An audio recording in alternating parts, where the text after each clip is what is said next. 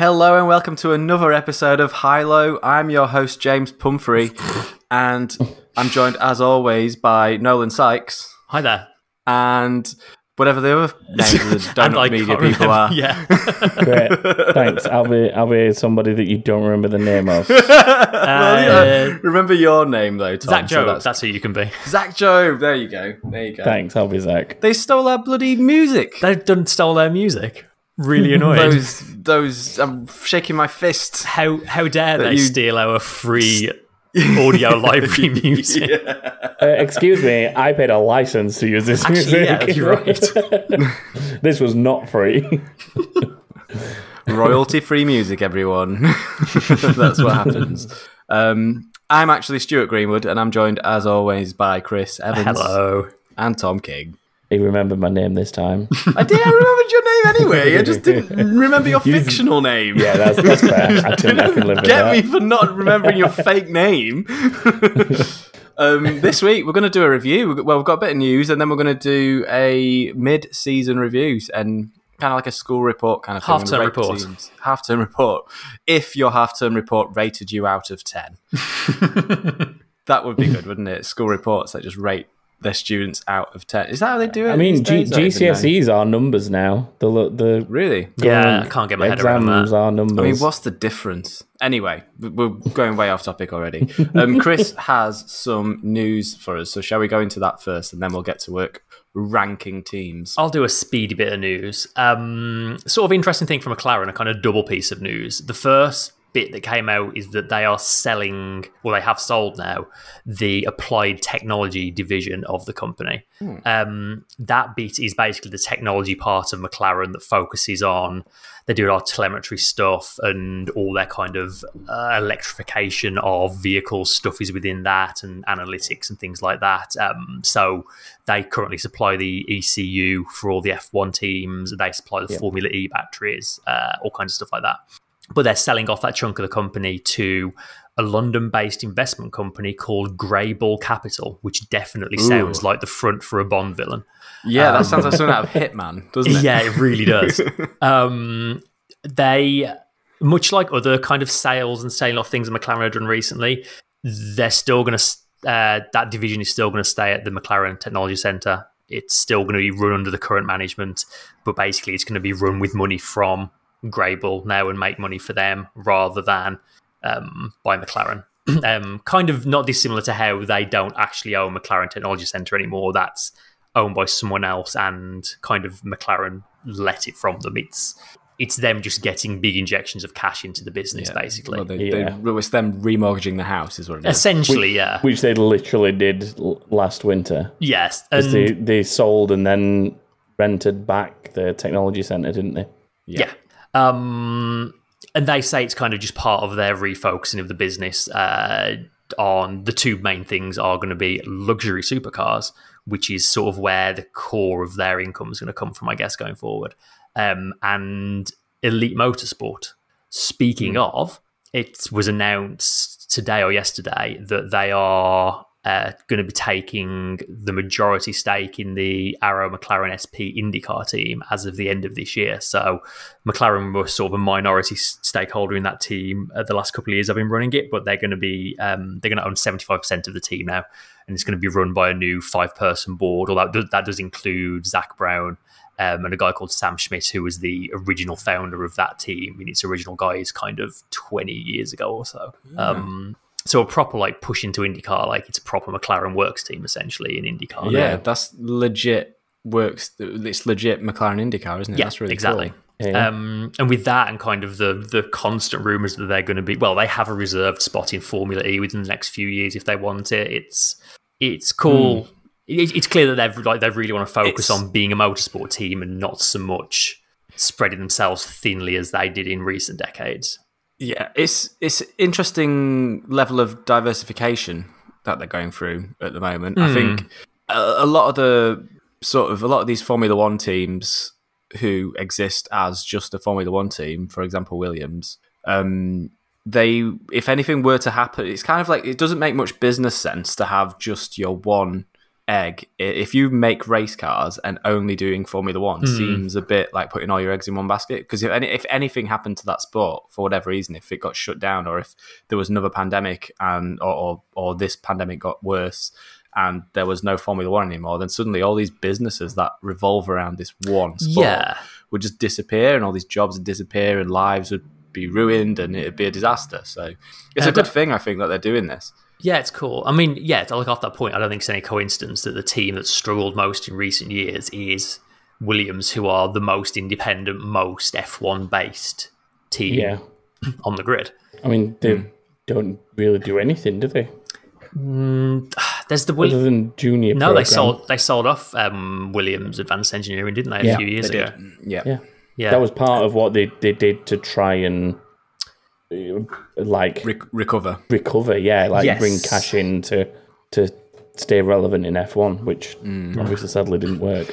It's interesting though. It's cool to see, and we'll also say that McLaren ran some amazing liveries in the IndyCar race yesterday. Yeah, there was some cool. Really? Ones. Yeah, really cool. Oh, I didn't see that. And if you have a look. Unrelated to that, go watch the highlights or I was going to say watch the whole thing, but it was about 3 hours to do an IndyCar race yesterday, so don't try and watch the whole thing, but it was a heck of a race if you didn't see it yesterday. Yeah. Where was it? I think I described it as Formula E meets Baku F1. Yeah. It was to a degree. With a bit of Mugello in just for spice. It was Memphis, a brand new track there. It was pretty cool, if a little on the bumpy side. Yeah, Memphis, Tennessee. It's fan-created liveries. It's the Korean War Memorial Bridge, isn't it? Yeah, they go down the final sort of length, and that looked awesome. That was awesome seeing that. Wes just said in the chat, if you fast forward through the 46 cautions and red flags, it's about a 27-minute race. Oh my goodness. There were so many cautions. Well, I know what I'm doing this evening. Yeah. Well, at least for half an hour while I cook dinner. The only other bit of news, just about in time, we were promised resolution to the Aston Martin appeal today, and we've sort of got one. The request for the right to review the decision to disqualify Vettel was denied by the stewards, meaning as things currently stand, his disqualification still stands. The sort of quote-unquote new evidence they brought was basically proof that there was a failure in the fuel system, which meant there was less fuel in there than they thought they did, which the stewards... Who would have thunk it? Yeah. The second you said the new evidence that they brought, I was really hoping you were going to say Alex Albon did the same number of laps in the same car and the same track. Yeah. That's not going to get old, that is it? No, it's really just going to keep. We're going to keep doing that one. New evidence means Alex Albon recreated the situation. Yeah.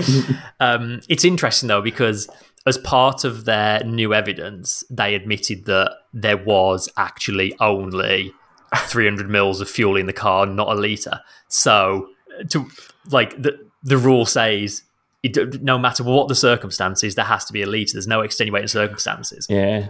What did I say last week? I said they got it wrong. I said they got the calculations wrong. That's exactly. And here we are. Do you want to know exactly what it was, actually? I'd love to know, yes, if you have that information. I'm sure the audience would love to know as well. As a result of loss of fuel cell pressure, the air pump in the fuel cell activated at maximum output, and by pumping air through the fuel cell, a significant amount of fuel was inadvertently discharged from the fuel cell. Discharged where? Doesn't say, weirdly. When? I don't know where this fuel went. Yeah, did they go to put it into the container to do the check, and then there's just fuel blasting everywhere, and oh god, just some Aston Martin mechanic trying to scoop it up off the floor, literally. You can't. No one can see this in the audience, but Chris was just doing the most hilarious hand motion. Chris was scooping. Failure of the fuel cell pressure relief valve is the prime suspect. But that's the steward's response essentially was, it doesn't matter how it happened, it did, and you didn't have enough fuel. So yeah, that's it. That's it's black and white, isn't it? They still do have the option of appealing the decision. So far, they have asked for a review of the decision, which have been denied, but they can still appeal the decision.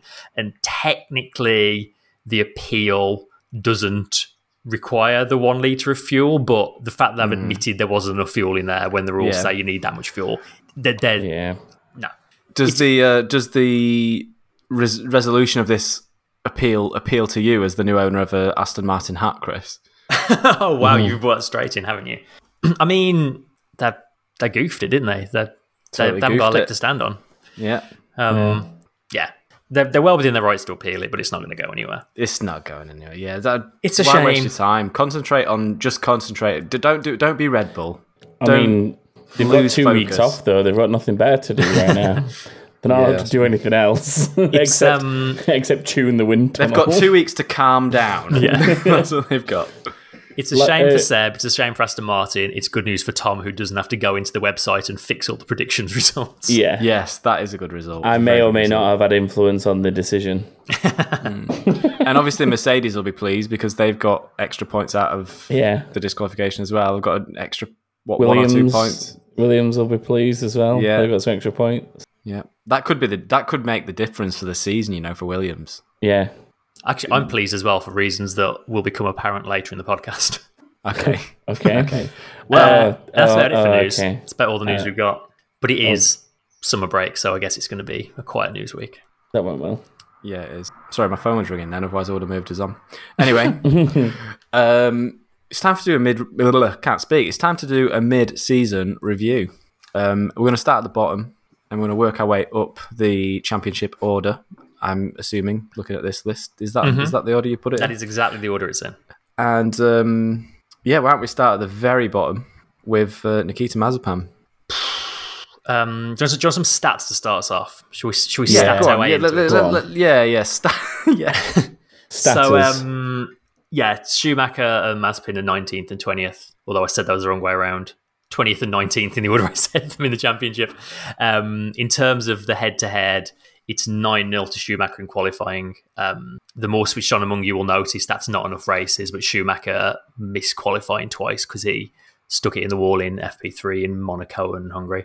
Does that technically make it 9-2? If you technically 9-2, I suppose, yeah. Depends if you want to include those or not. 9-2 to Schumacher in races as well, but 0 points all round.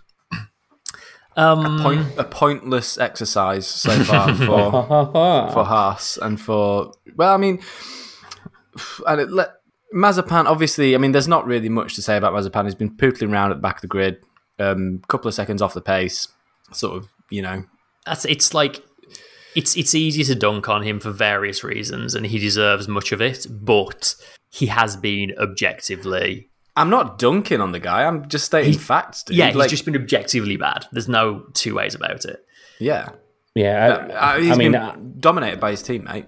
I can't think of a time where you've actually seen him this season and thought he's driven to the potential that an F1 driver should be driving to. No. Yeah. He's closing the gap on pace to Schumacher slowly, but still not quick enough. Yeah, and let's not forget he's had a few sort of unsavoury moments on track as well. Yeah.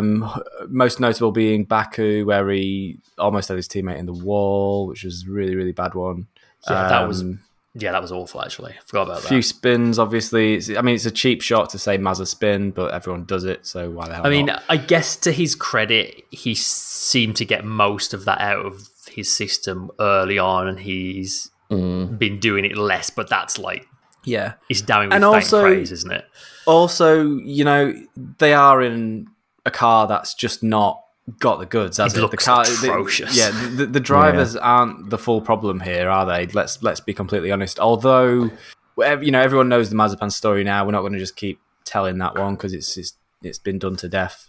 Schumacher obviously much quicker than him and doing a okay job in what he's got, but that car is so old is what the car is. It's like last year's car pretty much. It's worse than last year's car, in fact. Yeah, well, it is. Absolutely it is, because it's had all the aero trimmed off of it. So. And they've done nothing to fix it. Yeah. Whenever you see the onboards of them, just like everything that's not a straight line looks like an event. Yeah. You've took the words out of my mouth there. Yeah, it really does. Let's not... we're verging on like dunking on the whole team now. Let's not dwell too long on them. So we're not dwell too. No, and no one's here to. Let's be honest. No one's here to see to find out what we think about Haas. No, are they? So scores. Mazepin 2. You're feeling generous, Chris. 2. Okay, Tom. 1. Just because I can. Just because I keep it in a straight line more than Mazepin, and I can't drive an F1 car. I'm going to give Mazepin a 1.5. I'll meet you both in the middle. Fair. Schumacher scores on the doors, please. Schumacher. It's a hard one because he's not really got any competition in his team. No, we've seen him like racing in the last race with people. He did a decent job of it. I think he's still making a few too many mistakes. Like we've already mentioned, the 2 FP3 accidents he had that knocked him out of qualifying. I think his racecraft is more or less like where you'd expect it to be, maybe a little bit better than you'd expect it to be. I think the thing that he needs to work on is like not necessarily quali, but the lead up to quali, like those costly mistakes, like pushing a little bit too far in FP3 and stuff like that, and costing himself in the long run. So, I mean, I think in some areas he's done better than I thought he would, but in other areas he's not as strong as I thought he would be. So, a straight down the middle 5 for me, if I'm honest. 5 for Schumacher. I'm like a 4. I'm going to give him a 4. 4. Maybe I could go 4.5, but just do it. Just whatever me and Chris say, just go every in the time. middle. Could be a theme, yeah. Schumacher. You've kind of just nailed the whole thing, both of you there. I think it's so hard to judge because he doesn't have. There's no benchmark, is there? So no. Let's go 4.5. I'll go in the middle. Why not? Why the devil not? And then how do you even rate Haas? Like, I've literally turned with last year's car with less aero on it. I mean, Haas, you can't score them. I'd give Haas a 0 because do you know what? It's literally like no effort. You've said in a more serious manner what I was going to say in a jokey manner of, I'll give them a score equal to the number of points they've achieved this season, a big fat 0. It sounds harsh, but when you rock up with a car you've not even bothered to make a new car for the season, and everyone else has. Which not bothered is that's being really harsh, but I know what you mean. Pinnacle of motorsport. You can't just rock up with last year's car and expect to get points even. No. I'm going to give them a 1, and the 1 is for Mick Schumacher's race engineer. Who I can't remember his name, but he used to be Magnussen's race engineer. And like the way they talk on the radio and the like relationship they're building is just like very nice and heartwarming. So he earns them a 1. Actually, you know what? A 0 is harsh. I'd give him a 1 on the principle that they have actually turned up at least. They may be back markering, but at least they are there. And they've stayed in the sport. I'm going to give him a 0.5. 0.5. Because it's not fair to be hard on the whole team because the boss has decided not to make a new car. Yeah. So, because they're there, they're trying.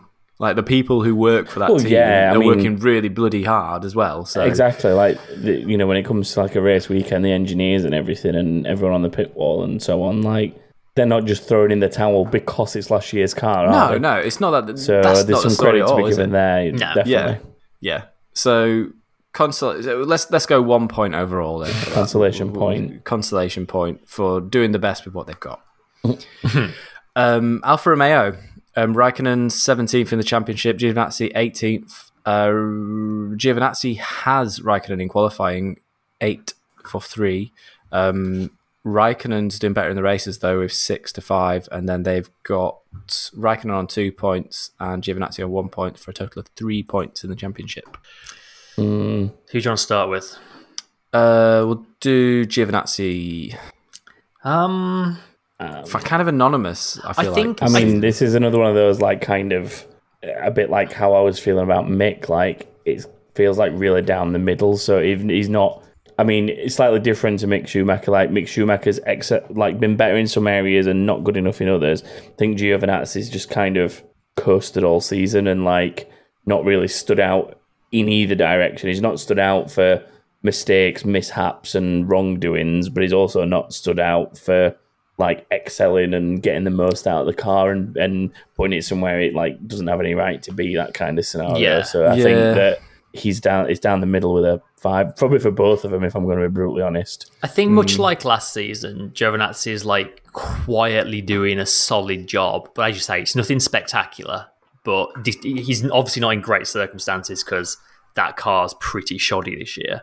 But he's doing a respectable job, I think. He is. I mean, 10th at Monaco. You got points in Monaco there. That's not easy, especially in that car. So, you know, there's like credit there. Looked into it either. There was only like 2 retirements that race, weren't there? So it's not like it was a proper race, wasn't it? That Monaco. Yeah, I think a 5's probably about fair for him. And how about Raikkonen? I'm on a 5 as well. How about Raikkonen? Raikkonen scored 10. He was 10th in Baku, and he's just got 10th in Hungary as well. Yeah. So that's the Eastern European races. Does Raikkonen? I don't know. I just don't think. I'd genuinely be tempted to go lower than Giovinazzi and say a 4. That's exactly where I am.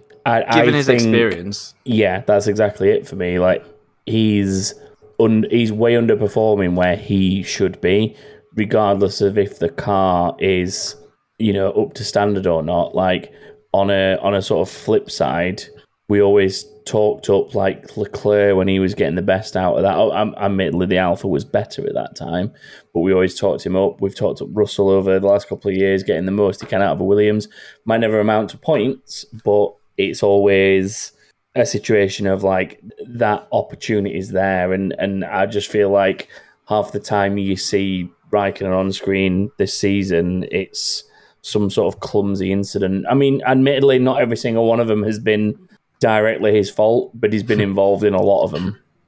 And I think his qualifying's probably been part of that, because his qualifying's been really poor this season. Well, yeah, and he's even actually out-qualifying him, isn't like, he? To be out-qualified 8-3 it's not good enough for a driver of his sort of pedigree and caliber, is it? Yeah, he's a world champion. The man's a world champion. Exactly, yeah. And he's sort of plodding around outside the points. Yeah, I think this is it. The word you use there, plodding around, the fire's that's gone. how it feels with Raikkonen this year. It's, you know, this is not the first time we've said this, but he seems just like he's gone. If in last few seasons, he's felt a little bit like he's going off the boil, and now he feels like he's just not even bothered. Yeah. To me, like especially with some of the radio messages as well, like he's blaming the team for stuff. It must be hard for him because obviously he's been at top teams and he's been the best. He's won the championship. 2007, I think, was his championship, wasn't it? Yeah. He knows what it's like to be at the best teams and how good you've got to be. So for him to turn around and be sort of having a go at the team and saying you've balls this up, we're going to lose points again, blah blah blah, like he did last weekend, then you can kind of understand it because he knows that you've got to be on top of your game 100% of the time to do well in this sport. And if he's not getting that from the team, then obviously that's going to be really demotivating. Yeah. As an individual himself, it can't be easy to give 100% every weekend if you feel like, even if your team is giving 100%, which I'm sure the people in that team feel like they are, he knows there's more to be had almost. So he's kind of like upset about that. Yeah.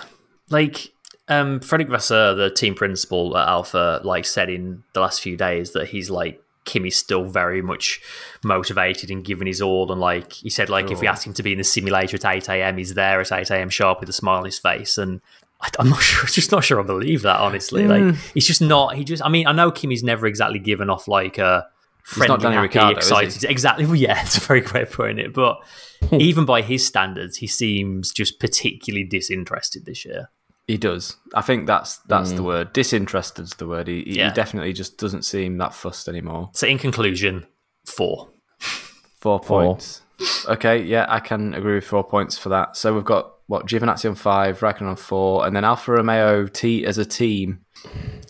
I think for all the reasons we just talked about, I can't really go much higher than like maybe a 3. That's kind of where I am as well. They're just sort of there, aren't they? Now my 4 feels generous. Did you go 4 for the team? Yeah. It's in that ballpark. I mean, on the same sort of principle as the Raikkonen principle, as much as we refer to them as Alfa Romeo and they are like a junior Ferrari team, however you want to look at it, ultimately, that's still a Sauber team with like it's a junior Ferrari team with no Ferrari juniors in it, is what it is. Well, yeah. I mean, Giovinazzi is technically still, I think, but Yeah. regardless, like there's decades of experience. There's a wealth of experience in Formula One and motorsport within that team, and I feel like they should be in a far better position to be making a go of it than the likes of, say, Haas. Like Haas are a relatively new team, had some like unexpected successes quite early on with because of like whatever deals they had going on with Ferrari in terms of like the way that they put the car together, whatever. But like Haas at this point is starting to feel a little bit like your Marussias, your Lotus, or whatever else they Caterham, as they were also known at one point, like whatever else they got called, and Hispania, HRT, like. It feels like they've fallen to that point where the financial burden has caught up and they just can't compete. Whereas Alfa as Sauber should be like, I don't know. I just feel like with a manufacturer backing like that, they should be easily outperforming Williams. And I think Williams are far too close to them. Like Williams is like what is still classed as a true independent compared to Sauber, who are technically a factory team.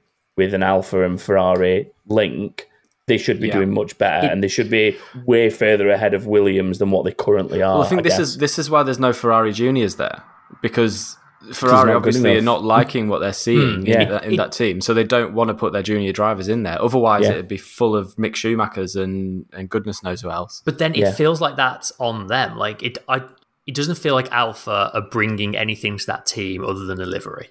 Yeah, a livery and a name. That's it's a branding exercise. Yeah, isn't it? That's it what really it is. like. Yeah, because other than that, and I mean, you know, if the phrase is "win on Sunday, sell on Monday," then I dread to think how the financial dire straits Alfa Romeo must be in. If it's an Alfa Romeo breakdown on Tuesday.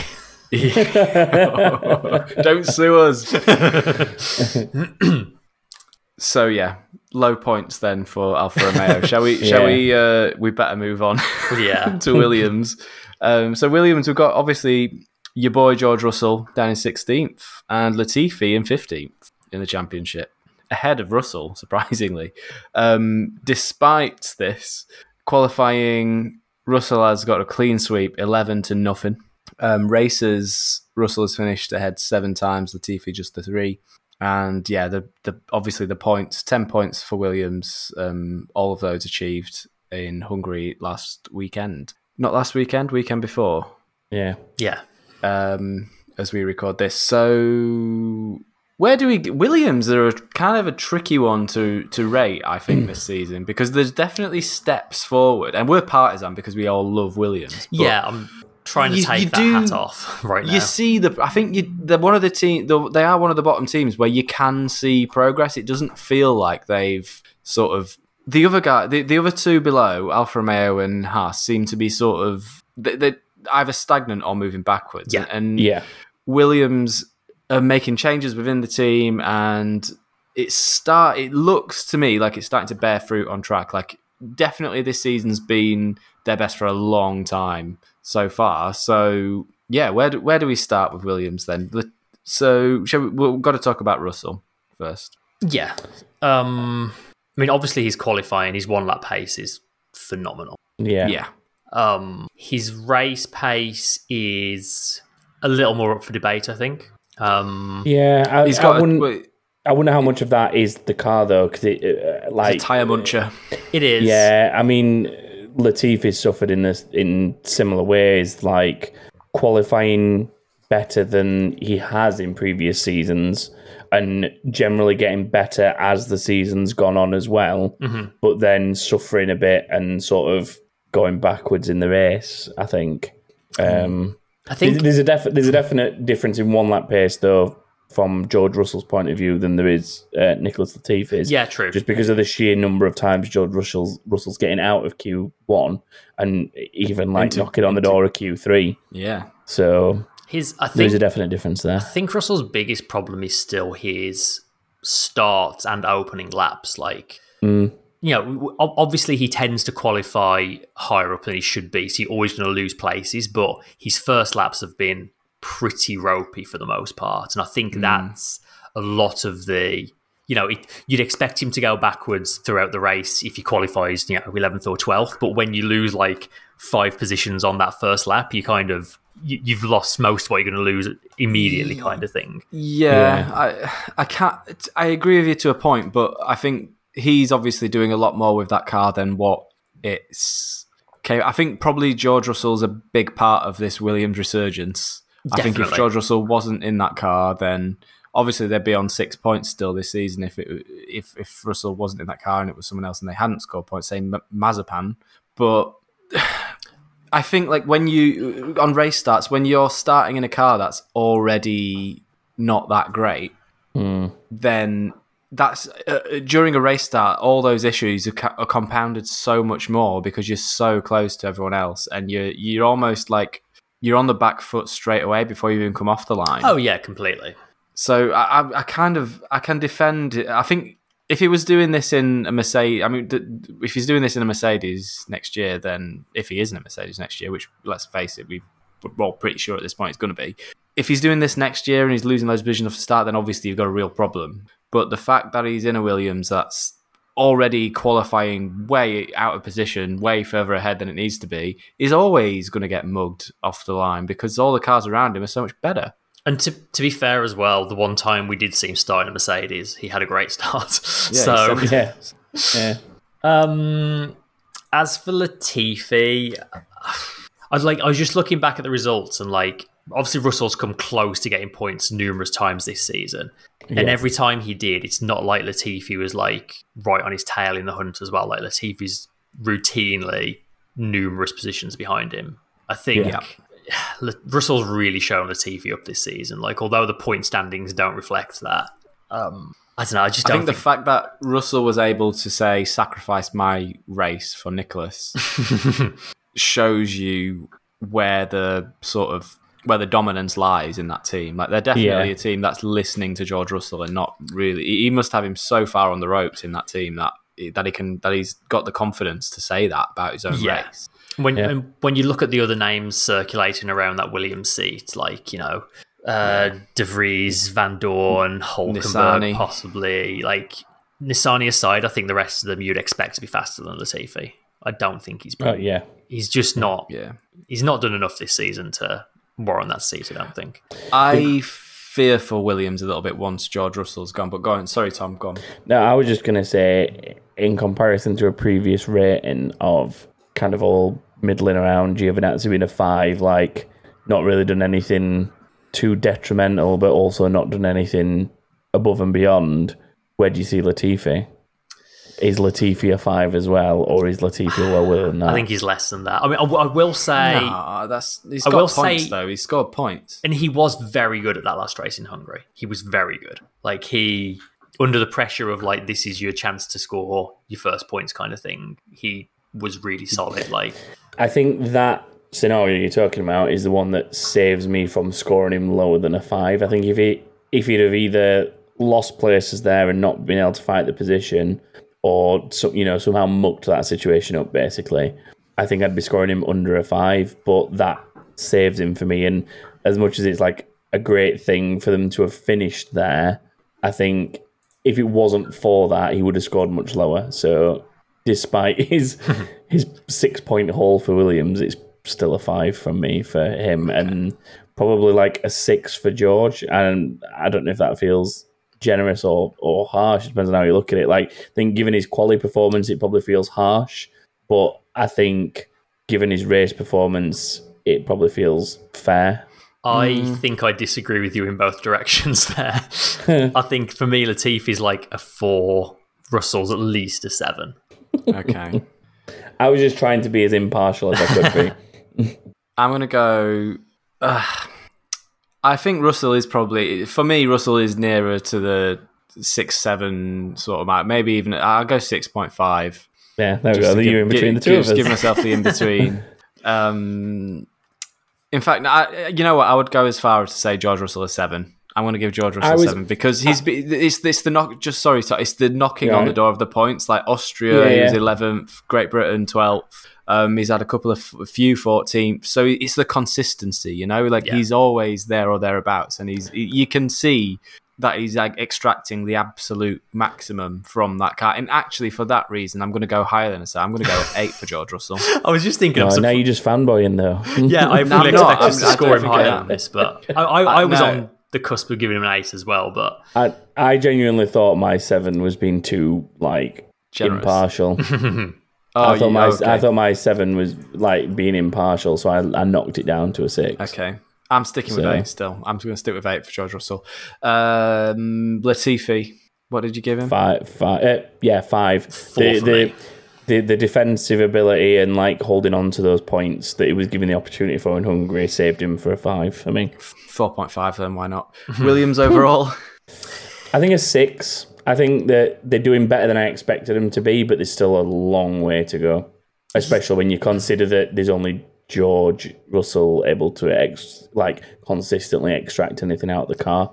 Yeah, that's the thing, isn't it? It's like you have to sort of take into account where they've been in recent years and where you expect them to be. So I think I'm going to say a 5. I'd have liked to have seen a bit more progress from them, but I think a lot of the performance in the Williams at the moment, although the team is heading in the right direction overall, I don't think they've put a massive amount into this season's car. And I also totally understandably, why would you when you're not expecting to do so great anyway? Especially when your competitors have not brought anything new to the table. I think George Russell's flattering that team a bit. So I'm going to go with a 4 for Williams overall. Wow. Mm-hmm. So because 5 middles out. Chris is in the middle this time. Yeah, it's just because it's for that reason. I think if they didn't have a driver like Russell, he's been flattering that car for a while now, and I think if you had someone more junior than him in there, or say you got your Lance Strolls of the world and your Nikita Mazepins, your Schumacher. I think if Schumacher was in that car wouldn't be doing what Russell's doing with it this season. At all. So yeah. It's much more about driver than it is car for Williams. So that's why I scored them low. Aston Martin, Chris's favourite team. Apparently. 10 from Chris. You bought the hat. They're your new favourite. If you buy the hat, then they're your favourite team. I just like the hat. I just like whatever. Chris, we've known you, and in that time you've only owned 2 Formula 1 hats. One was a Valtteri Bottas Mercedes hat, which is now redundant. 60 quid. So therefore, you've gone to the AMR. I'll say Sebastian on the record Vettel what I said to you earlier. I went hat shopping, fully intending to buy a McLaren hat. Had a look at the options. None of them were doing much for me. So you're lost, McLaren. Design better hats. Wow, make better hats, McLaren. That's surprising because I have some beautiful McLaren hats. They've made some very nice ones, but the current offering not working for me. Huh. So you've switched allegiances altogether. This is unimportant. Okay, Aston Martin. All right. After all that, Aston Martin, disappointing is how I would describe their season. Well, let's describe their season in statistics, and then we can get into the meat of it. Vettel in 12th, Stroll in 14th. Qualifying, Vettel leads 7-4. Races, Stroll leads 6-5. And points-wise, we've got 30 points for Vettel and 18 from Stroll, to make a total of, quick maths, 48. I guess that 6-5 is misleading because if, Vettel on the road, it should be 6-5 to Vettel on the road. He just happened to get disqualified because they can't measure fuel properly. But yeah, and there was the Raikkonen thing in Austria as well, wasn't there? That took the race. Vettel's oh god. Well, let's start with Stroll. Stroll's been pretty. I think again he's in probably a good thing for Stroll. I think actually that he's been quite anonymous again this season. It's another one of those drivers who's just not really given as much to talk about, which is actually. Again, for the criticism that Stroll's had in the past and for the criticism that the Aston Martin team got when Stroll sort of, what was it, Racing Point, when it became Racing Point, and Stroll joined it. And I think this is kind of a good season for Stroll, just to sort of get on with it and not really make too much fuss, not cause any accidents. Just do a solid enough job, get around, and don't make any waves. I was about to say, I'm struggling to think of anything Stroll has done this season other than spearing into the side of Leclerc at the last race. It's the only time he's like stood out. but your point stands. He has just kind of quietly got on with things. I mean, yeah. Like, I think in seasons gone by, you've seen him make a number of mistakes that pay drivers make. It felt like in seasons gone by, and Hungary aside, like it feels a lot less like that for him this season, because I guess he just hasn't made the headlines. Like, he's just sort of kept his head down and got on with it. He's an easy driver to criticise for obvious reasons, but I think he has done and still is doing enough to justify his place on the grid. Yeah, I mean, he's consistently finishing in that sort of like bottom end of the points, which is sadly what that car's generally been capable of most of the season. Yeah. And like, even when he's not in the points, he's still been pretty close, like sort of 11th and 12th and stuff. So I think he's probably doing what the car is capable of, but not outperforming it, I would have said. Yeah. Yeah. So based on all that, few eighth places. He's got more eighths than any other position, actually, so far this season. Which, as you say, is kind of where that car seems to be, isn't it? Yeah. Yeah, I mean, technically speaking, he's been in the points on more occasions than Vettel. Yeah, he's been much more consistent than Vettel. Like, has. you've got Vettel sort of finishing second twice, technically. I mean, he finished second. He might not have been given the points for it, but he's finished twice. He finished second twice. He ended the race in second position. But then, like, 2 races before that, he's finishing like 17th, 18th, 16th. Like, yeah, it's just so. It's just such a weird spread for Vettel. Whereas proper at highs least and lows. for Stroll, it's like, yes, it's a lower position, but it's there's consistency there. And yeah, there's definitely like a lot of up and down on the Vettel side of it. I think you got to remember he's come into a new team and he's only done 11. I suppose by the time you're doing 11 races in the car, you ought to be. Might be eating my words later, but you ought to be up to speed by now. I almost just want to give them both a 5 based on all that.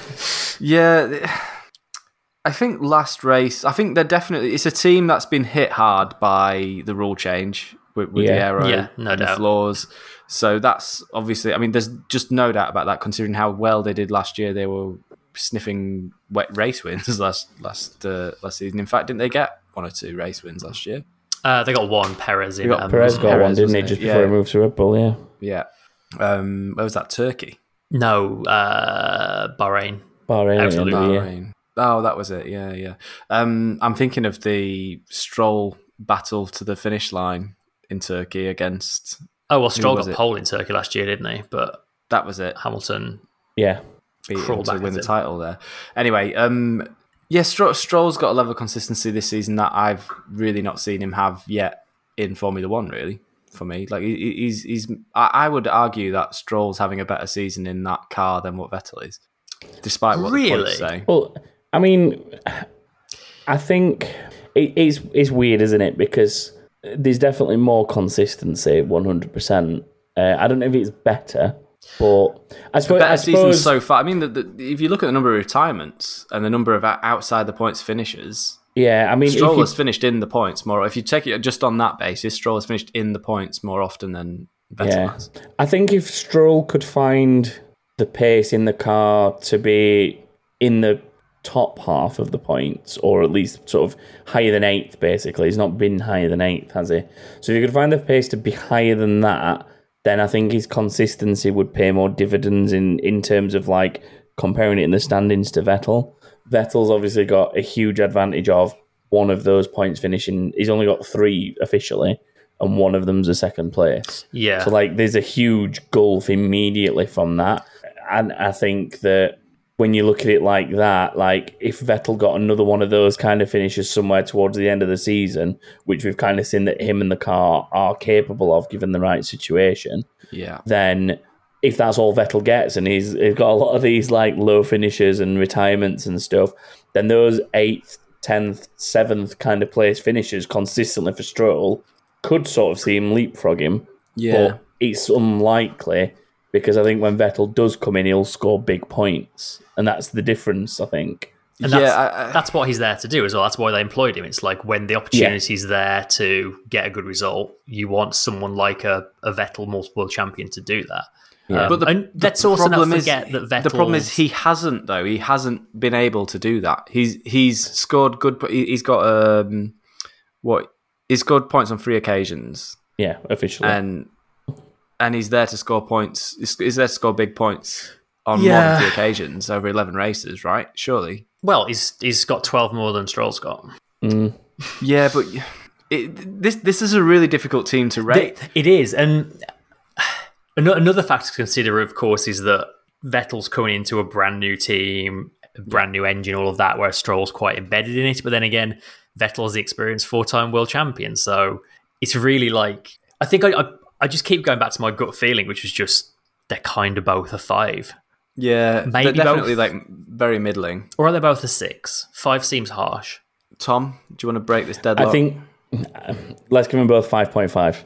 All right, 5.5 all around. 5. Are we all going to go 5.5? Okay, Well, both of them 5.5. Team. If I was going to go anywhere in like a serious answer, would be probably, despite what I've just been arguing about Lance Stroll's case for his consistency, I would say 5 for Stroll, 6 for Vettel.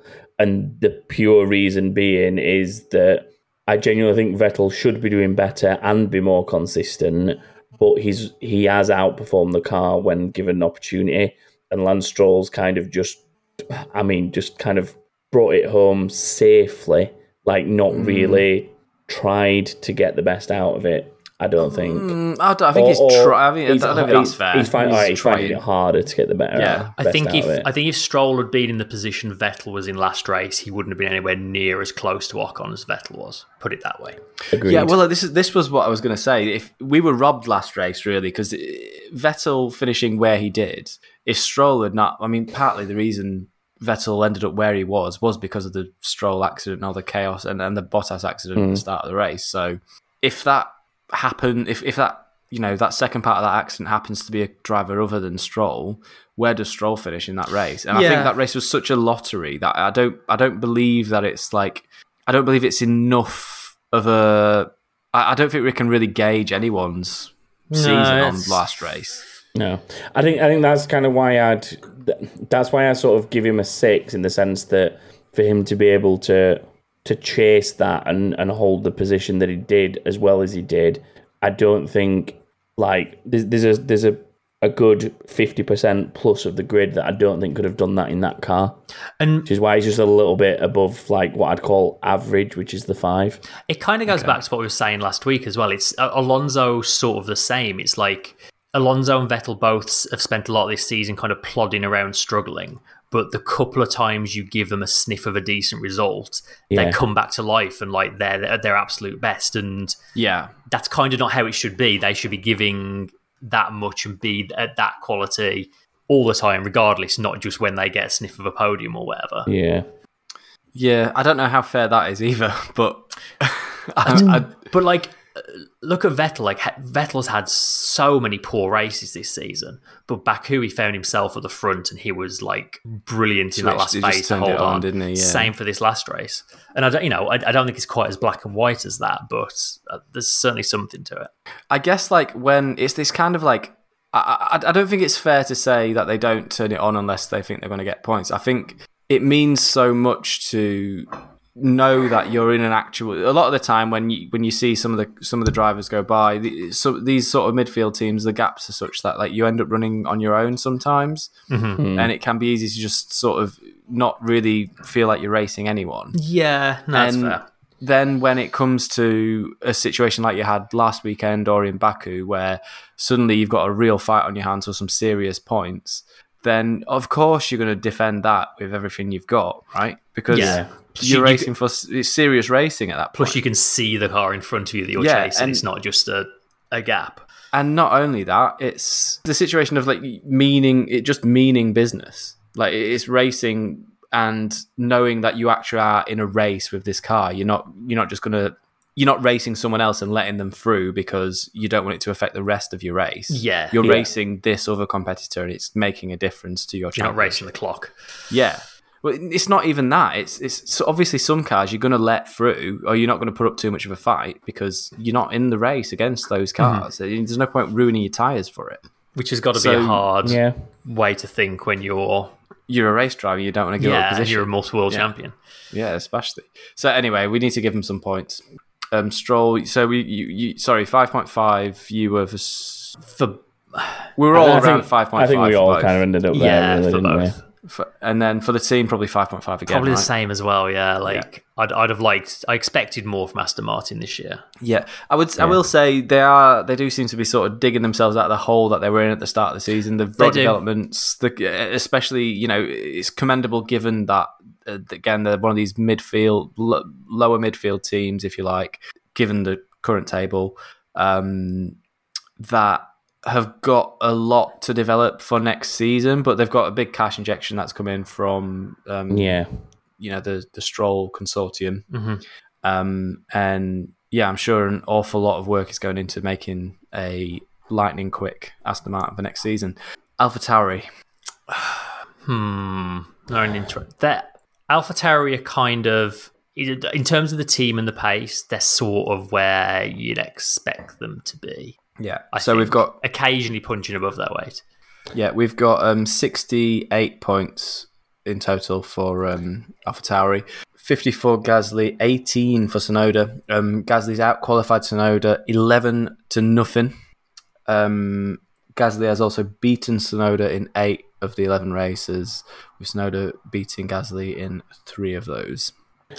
I feel like this is kind of a case of a higher placed Williams, like a slightly better than Williams. As do you mean in terms of the driver lineup? Yeah. From a driver lineup point of view, like you've got a driver that's outperforming the car almost every weekend and showing like what is capable with some like raw talent, and you've got a driver that I think. This probably sounds really harsh going back to the Latifi thing, though. I think that the difference between Latifi and Tsunoda is maybe that Tsunoda's just finding it hard to adjust to the car and the formula. And there is talent there that we've seen in lower formulas. And I think Latifi's maybe not got that. Like, I feel like Tsunoda's got room to improve and get on top of things and get better results given a little more time. He's definitely rough around the edges. Yeah. That's 100% for sure. Yeah. I don't think he's finding it easy either. There's a language barrier there still as well, which is sort of slowly getting under control. There's a frustration, I think, in Tsunoda. You hear it on the radio a lot in the race. There's definitely a lot of sort of mind management that needs to go on in race situations, I think, for him to improve, because you hear him screaming and shouting down the radio, and that just cannot be good for your driving, because you're not focused, and you need to be focused on tyre management, on the gap, on all those little things. Yep. And if there's just blind panic going on in your head the entire time, then where does the focus come in at that point? So he's definitely got some. He's got work to do, man. Yeah, he's got big work to do. He's not performing at the level that I would have hoped he would coming into that, given his background basically, and what I've seen of him in lower formula. And we all know that F1 cars are some of the most difficult cars in the world to race. However, it comes back to like the same thing as like some of the mistakes Mick Schumacher's been making in like FP3 and stuff. And I know they're probably trying to find the limits of the car and get used to that. But Tsunoda's done some similar things, like getting the rear end round and just destroying it in a wall, like either during FP3 or a quali session, and essentially putting himself on the back foot for the rest of the weekend. Multiple times as well. And then those frustrations that Stu's talking about with like that you can hear over the radio and stuff, they're paramount, because like he knows he's put himself in this position where he's stuck racing these back markers that he's finding it difficult to contend with, because he's struggling with the car, because he's had a new rear end built onto it in a short space of time, and then like half qualified or not qualified at all. Like it all sort of comes back to those mistakes earlier on in the weekend, and I think it just sort of snowballs from him. And he needs to, I guess, mentally get on top of that. Yeah, he needs to calm down and have a smooth race weekend is what he needs. Mm-hmm. Yeah, I think so. Yeah. 4. 4 is exactly what I was thinking as well. 4. Okay, and what about Gasly then? I'm a 4 too. I'll give him. I'll go with 4 for Tsunoda. For you, Keith. A slightly harsh 4. Mm-hmm. Yeah.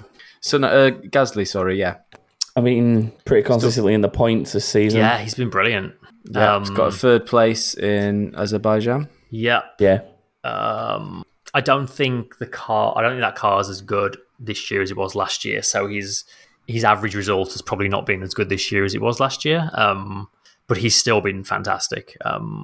I was placing him around a 7 mentally, I think. I think I'm higher than that. I think I'm an 8 for Gasly. Oh. I think he's... I'll go 7, but I can go 7.5 for Boo Boo. I mean Gasly. Yeah. I'm good with that. Yeah, I mean, he was our driver of the season last year, so he's got to have something going for him. Was he? Yeah.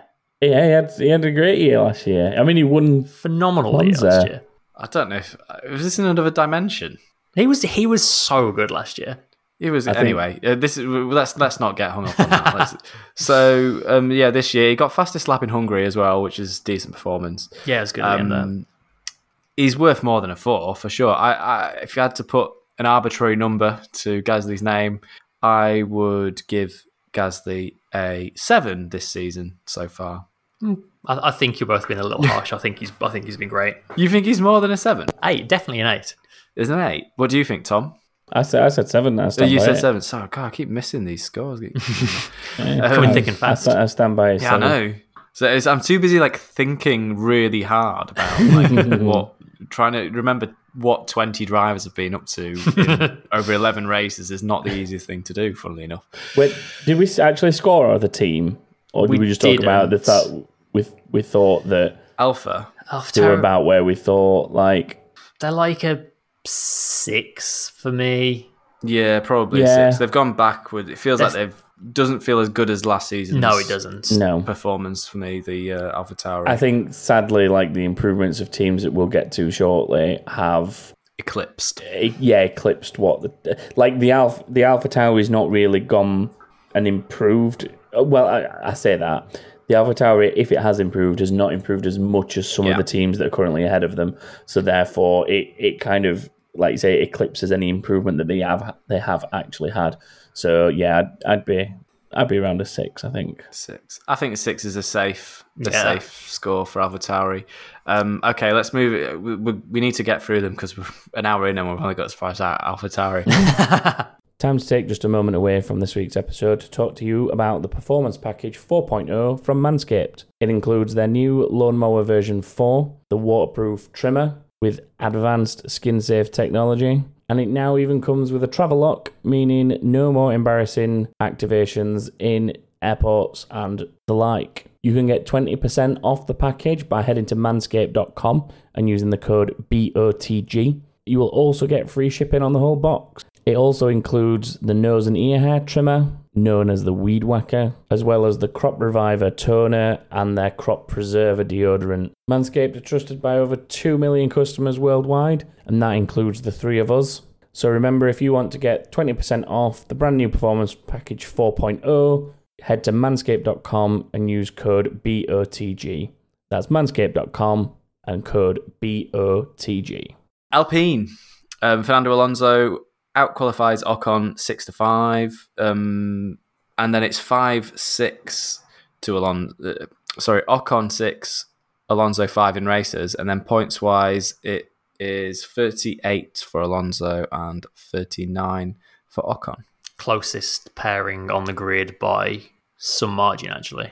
Yeah, Alpine are in 5th in the championship with 77 points. Quick maths. And I think that's probably... Maths. I feel like pre-season we expected Alonso to have the legs on Ocon. I think we kind of were saying Ocon's probably going to be ahead to start with while Alonso finds his feet, but as the season goes on, Alonso's going to pull ahead, and that's not really happened, has it? And I think that's probably more to Ocon's credit than Alonso's detriment.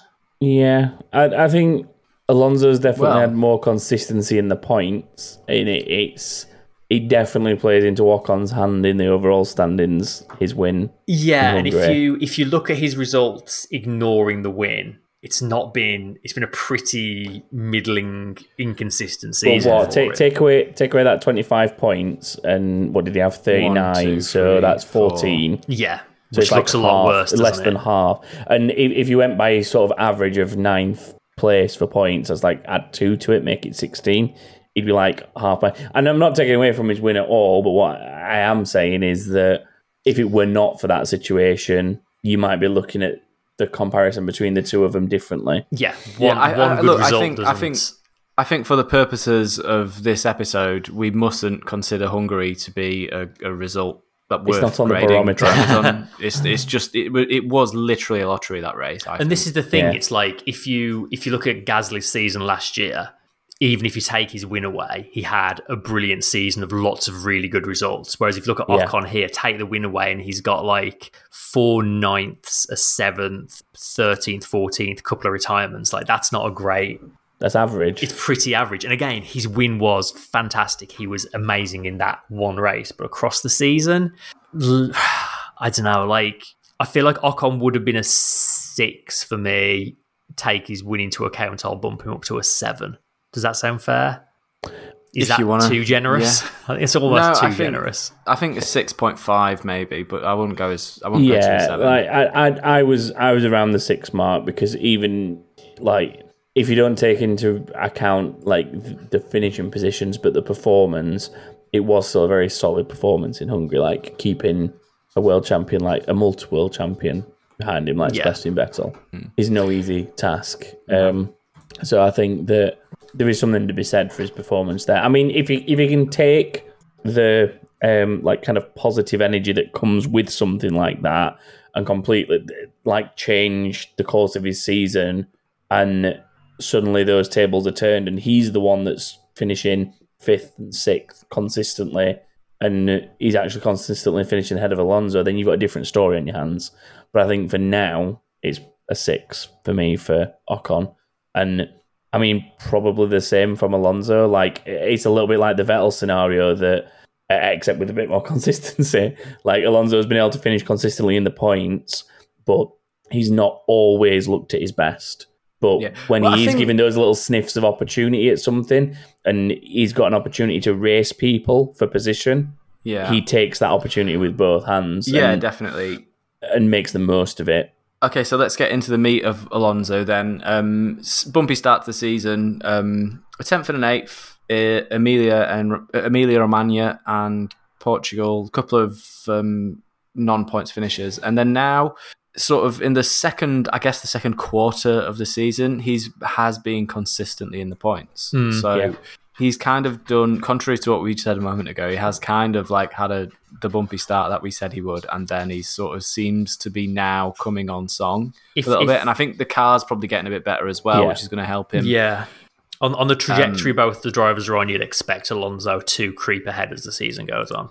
Yeah. I think at this point in time, literally 8 points in it anyway. So I think at this point in time, given how close they are on every other metric, it only seems fair to give Alonso and Ocon the same score. So I think, okay, I could go with that. I could maybe give Alonso 0.1. Are we writing these down anywhere, or can I just? No, it's just they're in audio format if we want them.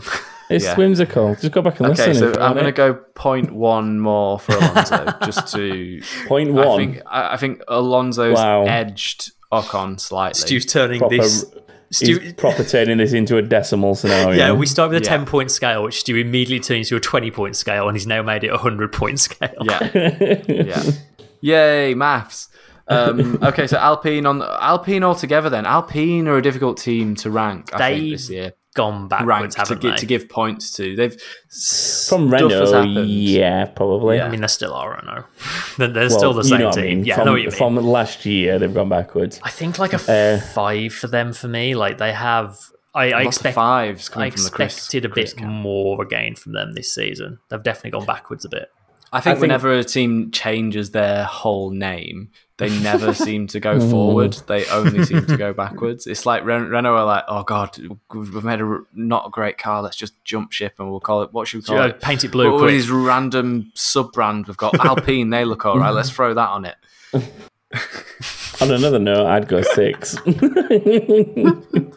And That's so hard. I'm sorry to anyone out there who owns an Alpine because that's a hell of a car. That's not many people. Yeah. No, it's not. Sadly, it's not. That is a small Venn diagram of back of the grid listeners and Alpine owners. I can tell you that. Diagram, that's two circles. I drive an 86, so I can't talk. An Alpine's not a million miles away from an 80. It's like a powerful GT86. It's all an Alpine. But anyway, I'd be happier giving them a 6 on the basis that I think that they are one of the teams that I feel like I've seen bring updates, meaningful updates, and then get the best out of them and continue to develop the car. I feel like they're one of the teams that you're definitely seeing that, like, I mean, the ethos of Formula One of race, see where you are, find what's wrong, make it better. Race, find where you are, find what's wrong, make it better. Like, that's always been quite an integral part of the season to me, and I feel like Alpine are up there as the teams that are doing the most in that sort of area of improving on what they've got and to fight for better positions and better results. I agree, but it's all going to be for nothing in 6 months' time, less than 6 months' time. But I mean, you look at it from their point of view. If they get 5th over AlphaTauri, that's a result. If they can do anything, I mean, I'm not saying I don't think they will, but if they could do anything that helps them start eating into McLaren's points, then I mean that's another result for them. They'll be wanting to close that gap. I mean, I know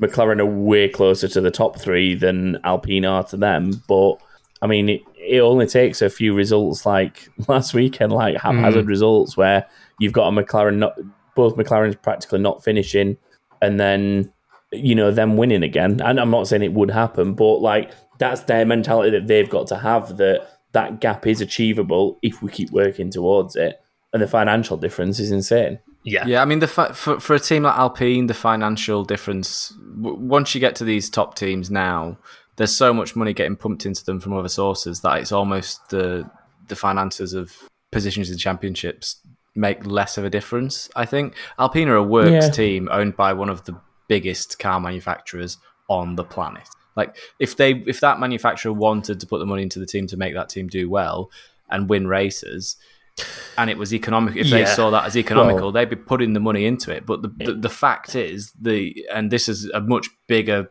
picture now than what we're talking about here, but obviously the people who run Nissan, Renault group are getting what they want out of the motorsport program that's got them in Formula One, and don't see the need to give them any more money because it's doing the job that they need to do without them winning the race. I mean, depending on how close they already are to the cost cap, they might not be able to use any more money anyway.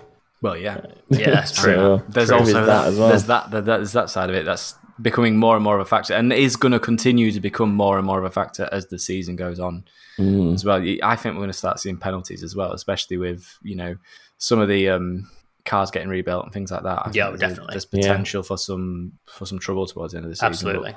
We'll wait for that to unfold. So points for Alpine then. What did we say? 5. 5.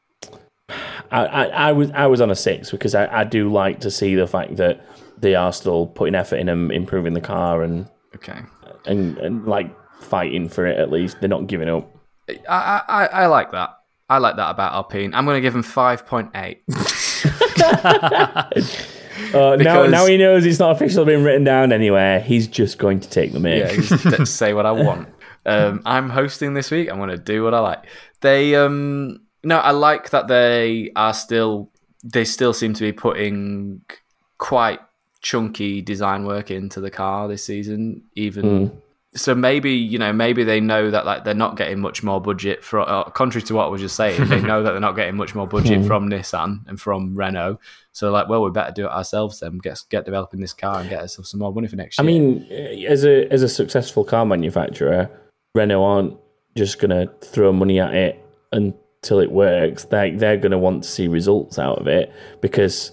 Like any industry, like the way Mercedes look at it is, Mercedes put a lot of money into the Formula One team. However, how many more Mercedes A classes and C classes and GLAs do you feel like you've probably seen on the road I feel in like the last decade? So many more Mercedes now. Exactly. Than what I did 10 years ago. I'm not saying it's a direct correlation between the two, but there's definitely some significance there, that the fact that the team has been dominant for nearly 10 years in Formula One, and suddenly you're seeing double the number. Like it was once like Audi territory where Mercedes are now. Audi have lost that kind of go-to executive car kind of area, and it's fallen into the hands of Mercedes, in my opinion, from what I see on the UK roads. Notice, I think I agree with you. I think that the thing to be careful of, though, is because we're Formula One fans and we think of Mercedes in every other breath we take, that there's an element of confirmation bias there, because you're going to be like, oh, Mercedes. Mercedes. There is, but also I think there's the fact that, like, if you walk into a Mercedes dealership, for example, or even a Renault dealership, you walk in there, they've got the F1 team plastered all around, and push the fact that this brand makes Formula One cars. And obviously, in Mercedes' case, they can go that win races and win championships. And they have the most efficient engine. Yeah. In Renault's case, it's more that turn up and do stuff sometimes. So, like, there's only what I'm just getting at is that the manufacturer isn't necessarily just going to throw money at it and hope it works, I guess. So there is some significance in the finishing position. The difference is that Mercedes make cars and Renault make appliances. But anyway, McLaren. Let's talk about McLaren, who do indeed make cars. Serious cars. They do make serious cars. Lando Norris, third in the championship currently on 113 points, has outqualified his teammate 8-3 and has outraced him 9-2. Ricciardo down in ninth with 50 points. 3 podiums for Norris, which is the most of any non-Red Bull Mercedes driver. Yeah, McLaren and Ferrari also tied on points at 163. Currently. Yeah, it's space. It's only on the second place is Ferrari have got, isn't it, that they're ahead of the championship. I did not realise that until just now. That is insane. I'm just gonna go on. I'm just gonna you might be about to say the same thing as I'm what I'm just about gonna to say. start us off with a statement to go from there. Norris 10. Wow. It's a strong statement. I can't think of a thing he's done wrong or not pretty bloody brilliantly all season. Yeah, especially when definitely had the maximum amount of the car every time he's been in it, it feels like. Especially when you consider how long he's been in F1, which actually isn't still that long at all. Yeah. He's been properly amazing this year. I mean, he's in a much better car than he has been the last, in recent years. But even so, I think he's probably outdriving that car in a lot of situations. I honestly can't fault him. And people may say that that's being fanboyish, and maybe there's a little bit of that to it, but I don't know. I can't fault him. I'm with you. I can't fault. I think the more interesting one to talk about is going to be Ricciardo. There's more juice in that orange. But see what I did there. But Lando Norris 10 for me, easy 10. Tom, going to score Norris for us? I'm going to literally take my McLaren hat off. He's literally doing it. Taking it off. What hat is he going to put on? My Lando Norris glitch cap. I do feel fanboyish saying 10, and I think I would say 9, just on the basis that, like, if he'd have had that one extra step on the podium, I think I'd have gone 10. But I think there's just that little bit of potential there that he can race those front runners for even better results. I think it's there. It's coming, yeah. And I think if he stays this... I think, let's put it this way, if he continues on the trajectory that he's on for the rest of the season, it'll be a 10 by the end of the season, no doubt. But it could go either way. Like, there's still more to get, I think, in terms of results. And it could also go completely the other way. Like, he had his first DNF of the season, like a really consistent year, constantly in the top 5. And then he suddenly had a DNF, and other than Spain, it was 8th in Spain, but So but I mean, other than that, consistently there. That's the anomaly. The 8th is a real anomaly as well. Below, other than that, he's not finished lower than 5th, and it's just that one. And it's 3 podiums as well this season in 3rd place. Yeah. Yeah, amazing job. Well, this is boring. Yeah, you know, we all love Lando Norris. He's doing a great job. 10s from everyone. He's absolutely my driver of the season because he's I'll cruel. I'll tell you what, to go along with you two, I'll give him one of Stu's decimal point ratings, and I'll give him a 9.9. 9.9? Oh, wow. Goodness. And then if he gets a second, he can have a 10. Okay.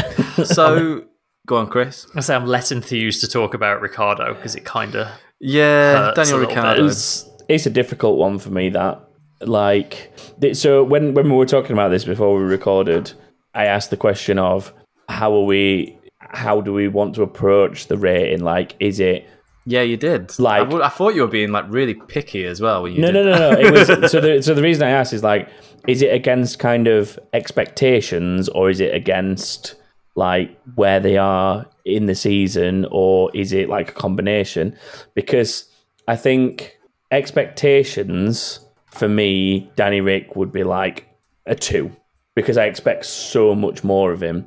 But for where he is in the season, considering he like does get what he does out of a car, he can't quite get a feel for, I'd definitely put him more of a 5, because like he's not doing terribly, but he's getting absolutely blasted by a 9.9 score in Lando Norris. It's such a shame he got, well, not taken out, but like his car knackered in Hungary, because like the couple of races before that, he did seem to be on a bit of an uptick of form, and I was excited to see how at a track that he's always liked and gone well at, like, he qualified badly, but I was fully expecting him to really mount a comeback, and it's a shame we didn't get to see that.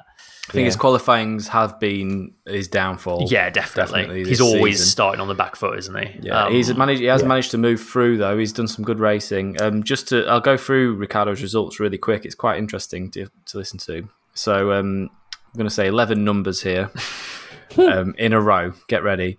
7th, 6th, 9th, 6th, 12th, 9th, 6th, 13th, 7th, 5th, 11th. So there's like a up and down, lack of consistency again. So by that general pattern, I would say that he will come probably 9th and then 4th in the next 2 races. Write that down, see if it happens. The general trend my is in the right love direction. of data analysis and trends tells me that he will finish 9th and 4th in the next 2 races. I think the hard thing for him, is there's definitely it's common knowledge now that there's like a bit of an issue with the car for him. I think he's struggling to sort of really get to grips with it and get the most out of it. And Paul D in the chat is saying Danny Ric's main issue is 1 lap pace, and I agree. And part of that is the fact that he just cannot get to grips with getting the absolute maximum out of this car over a race. Like he's a great driver. He's great on tires. He's adaptable, but there's just something. There's something with the McLaren that he just finds really uncomfortable, and it's not working for him. It comes back to the stuff that I talked about a few weeks ago when I was talking about like a couple of quotes I'd heard from Lando about the way that he drives the car so much differently in qualifying, and in terms of like intentionally inviting oversteer into the car because it's actually the quickest way to get 1 lap pace out of it, and talking about how Danny Ric's not been able to put his finger on that area of the car yet, and I think it's still evident, which is why he's struggling with 1 lap pace. I have faith in Danny Ric. Like I say, I don't think he's having a terrible season. I just think it's been made to look even worse by the fact that Lando's having such a great season. Yeah, he's extracting absolutely everything out of that car. It comes... But, he's got the advantage of having been in that team and developing that car around himself for the last few years. So I mean, look at like Vettel's performance in the Aston Martin in terms of the fact that he's only realistically finished in the points 3 times in 11 races, and obviously 4 if you count his disqualification.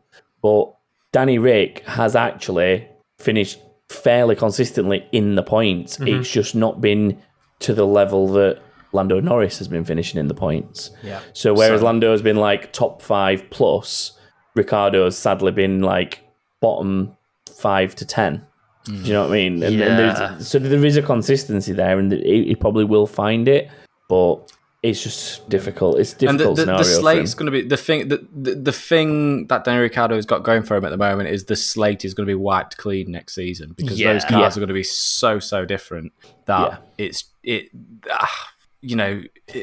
the head-to-heads next season are going to be whack. There's going to be some real anomalies, I think, especially at the beginning of next season. Like it's going to take some drivers a lot longer than others to really understand the cars, and I think we might be seeing like the less adaptable drivers here, sort of. But then I'm calling Daniel Ricciardo unadaptable. I don't think he is unadaptable. I think he's And I think what you're seeing here we're very shortly about to get on to Ferrari, so I'm going to mention him in the same thing.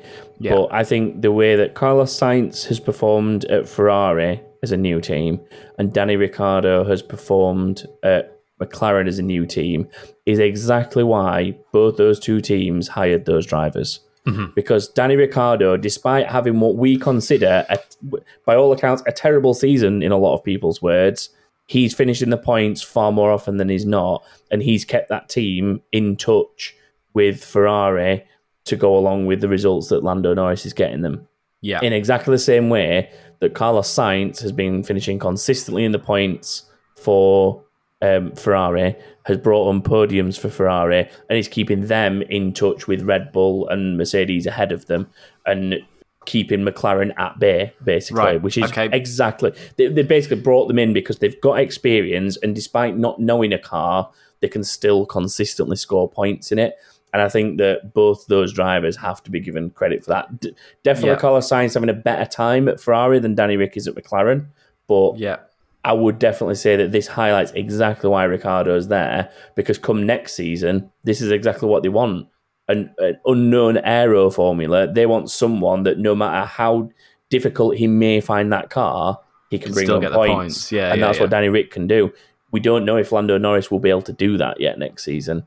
I mean, I'm sure he will. I've got the faith, but you don't. That's an unknown quantity for Lando so far because he's always been in the same team with predominantly the same aero setup. Yeah, it's a very consistent period. Yeah. Okay, so give Daniel Ricciardo a score and McLaren a score, and then we can move on to Ferrari. I think it pains me to say it, but it's like a 6 for Ricciardo. Okay, Tom. I'd go 6 just because he has been consistently scoring points despite having what we would call a bad season. Okay, I'm going to go... 6 seems right, doesn't it? Okay, 6. And then for McLaren? Like an 8. Fourth in the championship. I want to say 8 because they've found some aero innovation that's served them well, made the best use of... Instead of complaining about how the regs have affected them like other teams further down the grid, they've tried to find a way to... They've developed into the regulations. Yeah, they've tried to find a way to develop out of that difficulty that it's put them in, and successfully done so as well, may I add. And you got to think of where McLaren were just 2 seasons ago as well. Yeah. Yeah, the speed they've improved has been really impressive. Yeah, there's serious progression there. So, points for McLaren. I'm going to go so far this season. Let's give McLaren 7.5 to 8. Are we in ranges my God, he's giving ranges now. I mean, I did take my McLaren hat off, but I'm saying 8, and then I'm going to put it back on. I can't. No, you know what? I'm going to give him a 7, just a straight 7 for me, because part of being a Formula One team is being able to provide both drivers with a car that can be competitive for both of them. And it is, but they didn't have a lot of opportunities to be able to do that this year because the regulations were so strict. Yeah, and they didn't really know what they were 100%. They wouldn't have known what they were getting exactly with Ricciardo. They would have had a good idea of what they were getting, but development-wise, they wouldn't have known 100% exactly how to make the perfect car for him. So, yeah, okay, I'm being unfair. Let's keep it at 7.5. Chris? Oh, did not 8? I already said. Oh, did you say 8? Yeah. I'm so sorry. Eons ago. Okay. We like to talk about McLaren here. We do. Okay, Ferrari then. Carlos Sainz. Let me just get my information up on my screen.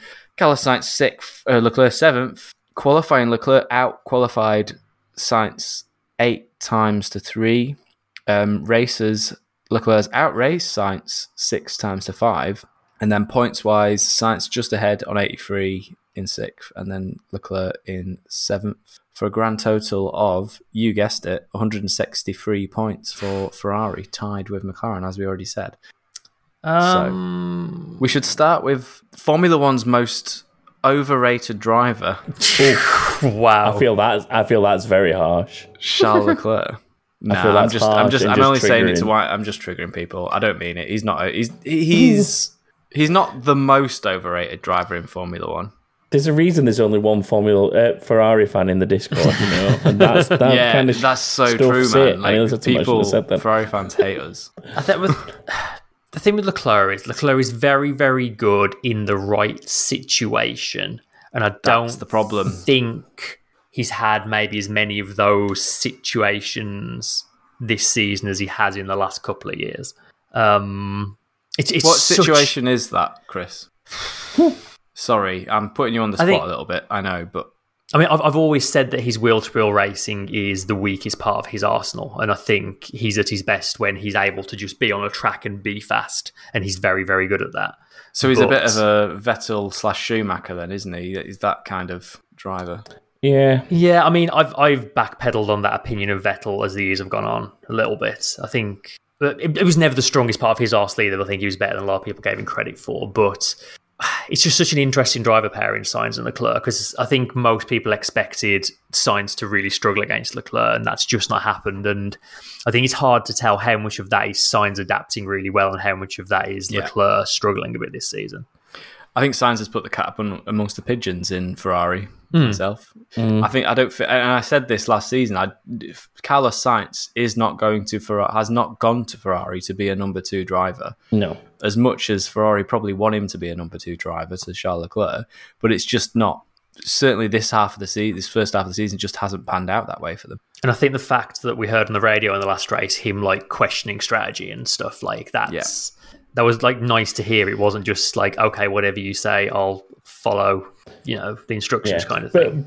But also from a Ferrari perspective as well, the acknowledgement of, he's an experienced driver at this point in his career. Like he knows what's underneath him in terms of the car and stuff. So a lot of teams, you sort of hear him like kind of poo-poo that sometimes, and they're like, no, just do what we're telling you to do, because we've got the strategy in front of us. We know, like, do this. And he's saying, guys, I can get like another 10 laps out of this comfortably. Let's do that. And then, I mean, maybe that's partly Ferrari just not knowing strategy. So they're just going, okay, Carlos, let's do this. So maybe just they didn't know what to do other than that. So they just agreed with him. I don't know. Ferrari get a lot of flack for strategy, if anything, on this podcast. Yeah. Because that is the weakest part of their arsenal. And I think most of it's deserved. I don't think we've ever been like is trash. I don't think we've ever been unfair about Ferrari's strategy on here. I think like the ones that we've always called out have always been absolute bloody howlers. Yeah, and the single car strategy that they've adopted for so long as well. To Ferrari's credit, they've got their drivers are 6th and 7th in the championship, and they're currently 3rd, and that points towards them having 2-car strategy this season. They're definitely races. doing much better job of that this season. They're much improved across the board, really. Like they've, based on where they've been the last couple of years, they have sort of where they started the season. Well, actually, a rough start. You still get the impression they don't fully understand why the car is quick when it is quick, but by their own admission, actually, earlier in the season. But generally, the results seems to be going in the right direction. To give all that numerical values. I've been really impressed with Sainz. I think he's adapted really well. He's putting some really good performances. I think Sainz is like a 7 for me. That's a fair 7. I'd hazard. I'd might even creep to a 7.4. But Leclerc just random. I just want to look at Leclerc's results. Like Leclerc had 6-4, did not start. 4th, 16th in France for. Can't remember why that was. 7th, 8th, then that 2nd place in. I mean, he was really good at Silverstone, but again, Silverstone, he was for most of the race anomaly. He was able to be on his own and just pound around and be quick, and he kept that lead until a couple laps on the end, which is when he's at his best. So and you could argue that Ferrari strategy kind of let them down there a little bit as well, because didn't Hamilton, could they cover? I didn't see the race. Not really. I'm trying to remember. There wasn't a lot they could have done. It was generally a second place for him. They were just slower. I mean, in terms of Ferrari failing him, though, that failure at Monaco with... I mean, yeah, fair enough, he'd have taken a grid penalty if they'd have changed the parts, but in hindsight, you'd look at it and say, take the grid penalty and get the points. But we talked about it at the time, didn't we? Like, I think that the fact that they're as close as they are with each other, I'd go a little bit different on this, and I'd say, like, I think Leclerc, given his reputation, should maybe be doing better, and Sainz is kind of outperforming what most people would think of him. Like, I expect, personally, I thought that he would be able to go toe-to-toe with Leclerc. Yeah. But I think he's outperforming what the general consensus is. We've literally got, like, Ferrari the team with the most overrated driver and the most underrated driver in Formula 1 simultaneously. I'd give Carlos an 8 and Charles a 7, because Charles' performance has not exactly been bad. It's just that he's not... Maybe expected he's not a little always, more from him. Yeah. I'd lied. In some of the situations, I'd have maybe expected those wins. I can go with that. In the right circumstances. I mean, you don't know what would have happened. In the right situation, you would have expected. Hungry. Why, what did I say? No, I'm referring to Chris's chat about Leclerc being in the right situation for performances. I think that sometimes applies to anyone, though. Sorry, like, Chris, look on Chris's face. He's just I was deeply reading something, trying to make sense of the numbers. Okay. There's been a lot of numbers this episode. I thought you weren't writing them down. No, I was just reading results. Looking at something else. I was looking at results. Oh, God. So, like, I think that the unfortunate retirement in Hungary, we don't know where he'd have been in that. Like, he could have been well up there on pace. He had a good start. And the DNS in Monaco, like, were it not for that, again, good situation probably to be scoring a podium. Probably would have won it. Could have been a Ferrari 1-2 for the first time in donkeys. Feels like could have been in donkeys. Well, there's a subsection of our audience not going to know what you talk about there. Donkeys equals long time. Yorkshire explained by Tom. Yeah, in donkeys years. Guys, a while since I said donkeys years. So let's award points then. I can go with you, Tom, an 8 and a 7. And then for the team, probably a 7 as well. 7. Yeah, I agree with all that. Sound, that works. Okay, time to it's the big 2. Time for the big 2. Against the business end. Get into the business. Yeah, God, we've been going for ages as well. Red Bull somehow a second in the championship on 291 points. Their drivers are Max Verstappen and Sergio Perez. Verstappen has, in case you didn't know that, thanks. Verstappen has outqualified Perez 10-1, has outraced him 9-2, and has outscored him 187-104, and which is understandable because Perez is joining Max Verstappen's That's what team. You'd expect. And Perez is in a new team. Nothing about those stats surprises me. The ultimate difficult situation for Perez. No, nothing surprising. We've got a few extra additional stats here that Chris has kindly included for us. Verstappen has the most wins, 5 to Hamilton's 4. He also has the most poles, 5 to Hamilton's 3. Although it's actually 4-4 if you count qualifying at Silverstone rather than the sprint race. That's a very good point, Chris. Which I do. I can see.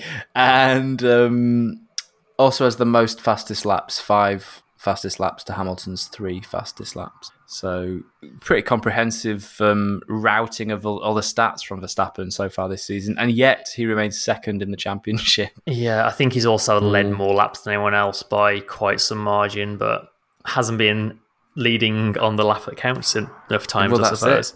Yeah, that's the key. I mean, if you... I'm going to set a rule right away, and there's going to be no talk about the madness that went on in Silverstone. I think that's been done to death, and we don't need. We can touch on it if we need to touch on it. Obviously, we can touch on it, but I'm not interested in getting into any of the detail on that because everyone's heard it, so we don't need to go any further into it than we already have been. So let's start with Perez, though. So difficult job for him coming into Verstappen's team. Yeah, even taking that out of the equation, like, I guess the question is, like, has has Perez been doing better than Albon or Gasly would have done in that position?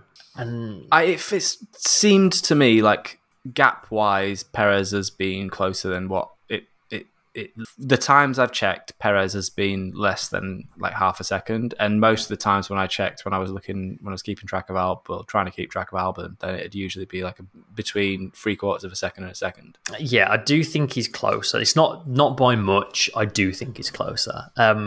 He's had some poor weekends, some really poor weekends. Like British Grand Prix being one of them. Yeah, British Grand Prix. He had a shocker. Imola as well was a real nightmare. But then, Baku, he was there to pick up the pieces after Verstappen went out, which is exactly what he's there to do. Yeah. Really good comeback in France as well to steal the podium from Bottas towards the end. Like, he's only actually been on the podium twice. Yeah. And given that he's in... For big chunks of this... For at least a big chunk of the season so far, he's been in the fastest car. He should probably have a few more podiums than that. Yeah, I think he should have a few more podiums than that. I think he's probably like a solid 7. I'd have definitely expected him to do better than he is. I'm not saying he's doing a bad job, but I'm saying it's definitely not what I expected of him, I guess. I think if you've got George Russell or Lando Norris in that car, then you're getting a lot more podiums, aren't you? Yeah, you'd have thought so. You'd have thought so, it suits their style. It's also the Red Bull second seat, so who knows? Yeah. Well, that's true. Well, yeah, the cursed Red Bull second seat. But I mean, it might be the Red Bull second seat, but as long as Max Verstappen's in front of you, you can still pick up a podium. Well, that's it. I mean, that's exactly my point, Tom. Is that he should be doing? He should be as near as damn it to Max Verstappen. But I think there is probably an element of Max Verstappen getting more out, that little bit more out of the car, like all great drivers do, and he is a great driver. For all of his foibles, he's a great driver. They all have that thing where they can get that little bit more out of the car than what it really actually. You can get that extra 2% out of it that no one else could. Like literally no one else on the planet could. And I think that's the difference between Sergio Perez and Max Verstappen. Like Perez is a brilliant racing driver. There's no doubt about it. The problem is that Max Verstappen is a god level racing driver in comparison. So, that's what you're up against. And when you're up against that step, the gap is big. I think it's been proved. I think given that some of the drivers that Red Bull have had in that seat, Gasly's having a pretty good season. He had a great season last year, obviously back of the grid driver of the season last year. Gasly was in that seat and got booted out of it because he wasn't doing a good enough job. And there has to come a point now where Red Bull are like, oh, actually, you know what? We've just got an amazing driver and we're probably not giving him a good enough car. There's not many drivers in the world that could live up to that in that seat, are there, ultimately? No, I think for me it's somewhere between the probably slightly better than expected getting results Sainz in an 8 and the solidly getting results even if they're not as good as we expected them to be Ricciardo with a 6. It's Perez is a 7, somewhere in between. They're not as good as they should be, but they're still good enough. Do you know what I mean? It's not quite as bad of a season as what it feels like Danny Rick's having, but it's also nowhere near as good as a season as it feels like Sainz is having, basically. Yeah. And again, it's another driver in a new team. So, I feel like you can it's easier in a way to compare these 3 drivers realistically. And I think the other reason it's kind of fair in a way to compare those 3 is not only are they all new drivers moving to a new team, they're all experienced drivers moving to a new team. Yeah. And they've all got a teammate that's setting a good barometer, Lando's way performing, Max is way performing. And the fact that Sainz is with Leclerc, to me, is why Sainz is the best of this 3 of the 3 that have moved teams, I guess. Because Sainz is on par with his teammate and these other 2 are the step behind, I guess. Yeah, I think that's totally fair. I think 7's a fair score for Perez for sure. Chris, were you going to put a number on this? Yeah, 7. You're a 7 too. Cool. Verstappen then. That's an interesting one. We got Norris on a 10. So where's Verstappen? Second in the championship, only a few points shy of the lead. I think Verstappen's a 9 for me. Yeah, that's where I'm going. There's still like some hot-headedness and mistakes to be had in there, and I'm hoping that things that have happened in the last 2 races don't see him unravel from here. Yeah, I think that the summer break has come at like the perfect time for Max Verstappen to get away from these 2, by his season standards, terrible results. Even if he did come home in the points in Hungary, they're 2 like really bad results for him. Well, but retirement is a terrible result by anyone's standards. But I mean, like, just from the position that he's in, it's particularly terrible. You say, yeah. And I'm saying, like, coming off the back of those 2 races, I think a break to reset and come back in Spa as strong as possible is probably the best thing for him. Yeah. I think so. Definitely the summer break has come at absolutely 100% the right time for Max Verstappen and Red Bull. They just need to all calm down. And probably the wrong time for Mercedes, sort of like slightly hopping ahead, in the sense that they're just starting to garner a bit of momentum and maybe reeling Red Bull in, and then suddenly everything's put on pause for 3 weeks. Yeah. I mean, Mercedes are a very strong team. I don't think it'd affect them that much, but it's the same as anything, isn't it? Like, when you're on a roll, you don't want to stop.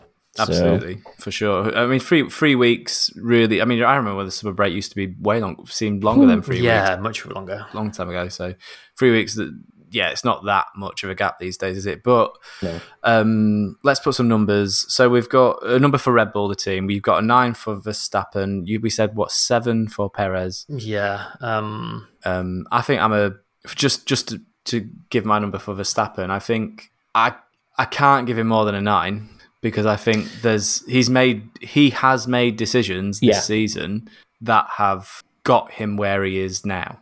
Plus, there's no doubt about that for me. And it also goes back to what we were saying before about expectations as well. Like, I'm sure some people will like disagree that we've given Norris a 10 and him only a 9, but like, you expect Verstappen to be leading the championship and winning races this season based on the car he's got and the driver he is, and there's no doubt he's been like phenomenally quick. But yeah, I agree. Like, I think some of his decision making has not been quite where it should be, and that knocks him down a mark for me. Yeah, I think so.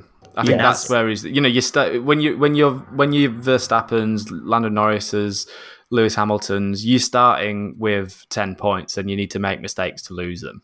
In this situation, I think, and the difference is Lando Norris, although he's behind Verstappen in the championship, he's in less of a car, and he has not, from what I've seen, doesn't look like he's really put a foot wrong. No. And I don't think you could say that about either Lewis Hamilton or Max Verstappen. They've both made some pretty huge mistakes over the course of this first half of the season. So, so Verstappen, 8, and then Red Bull on the whole. Where we put Red Bull?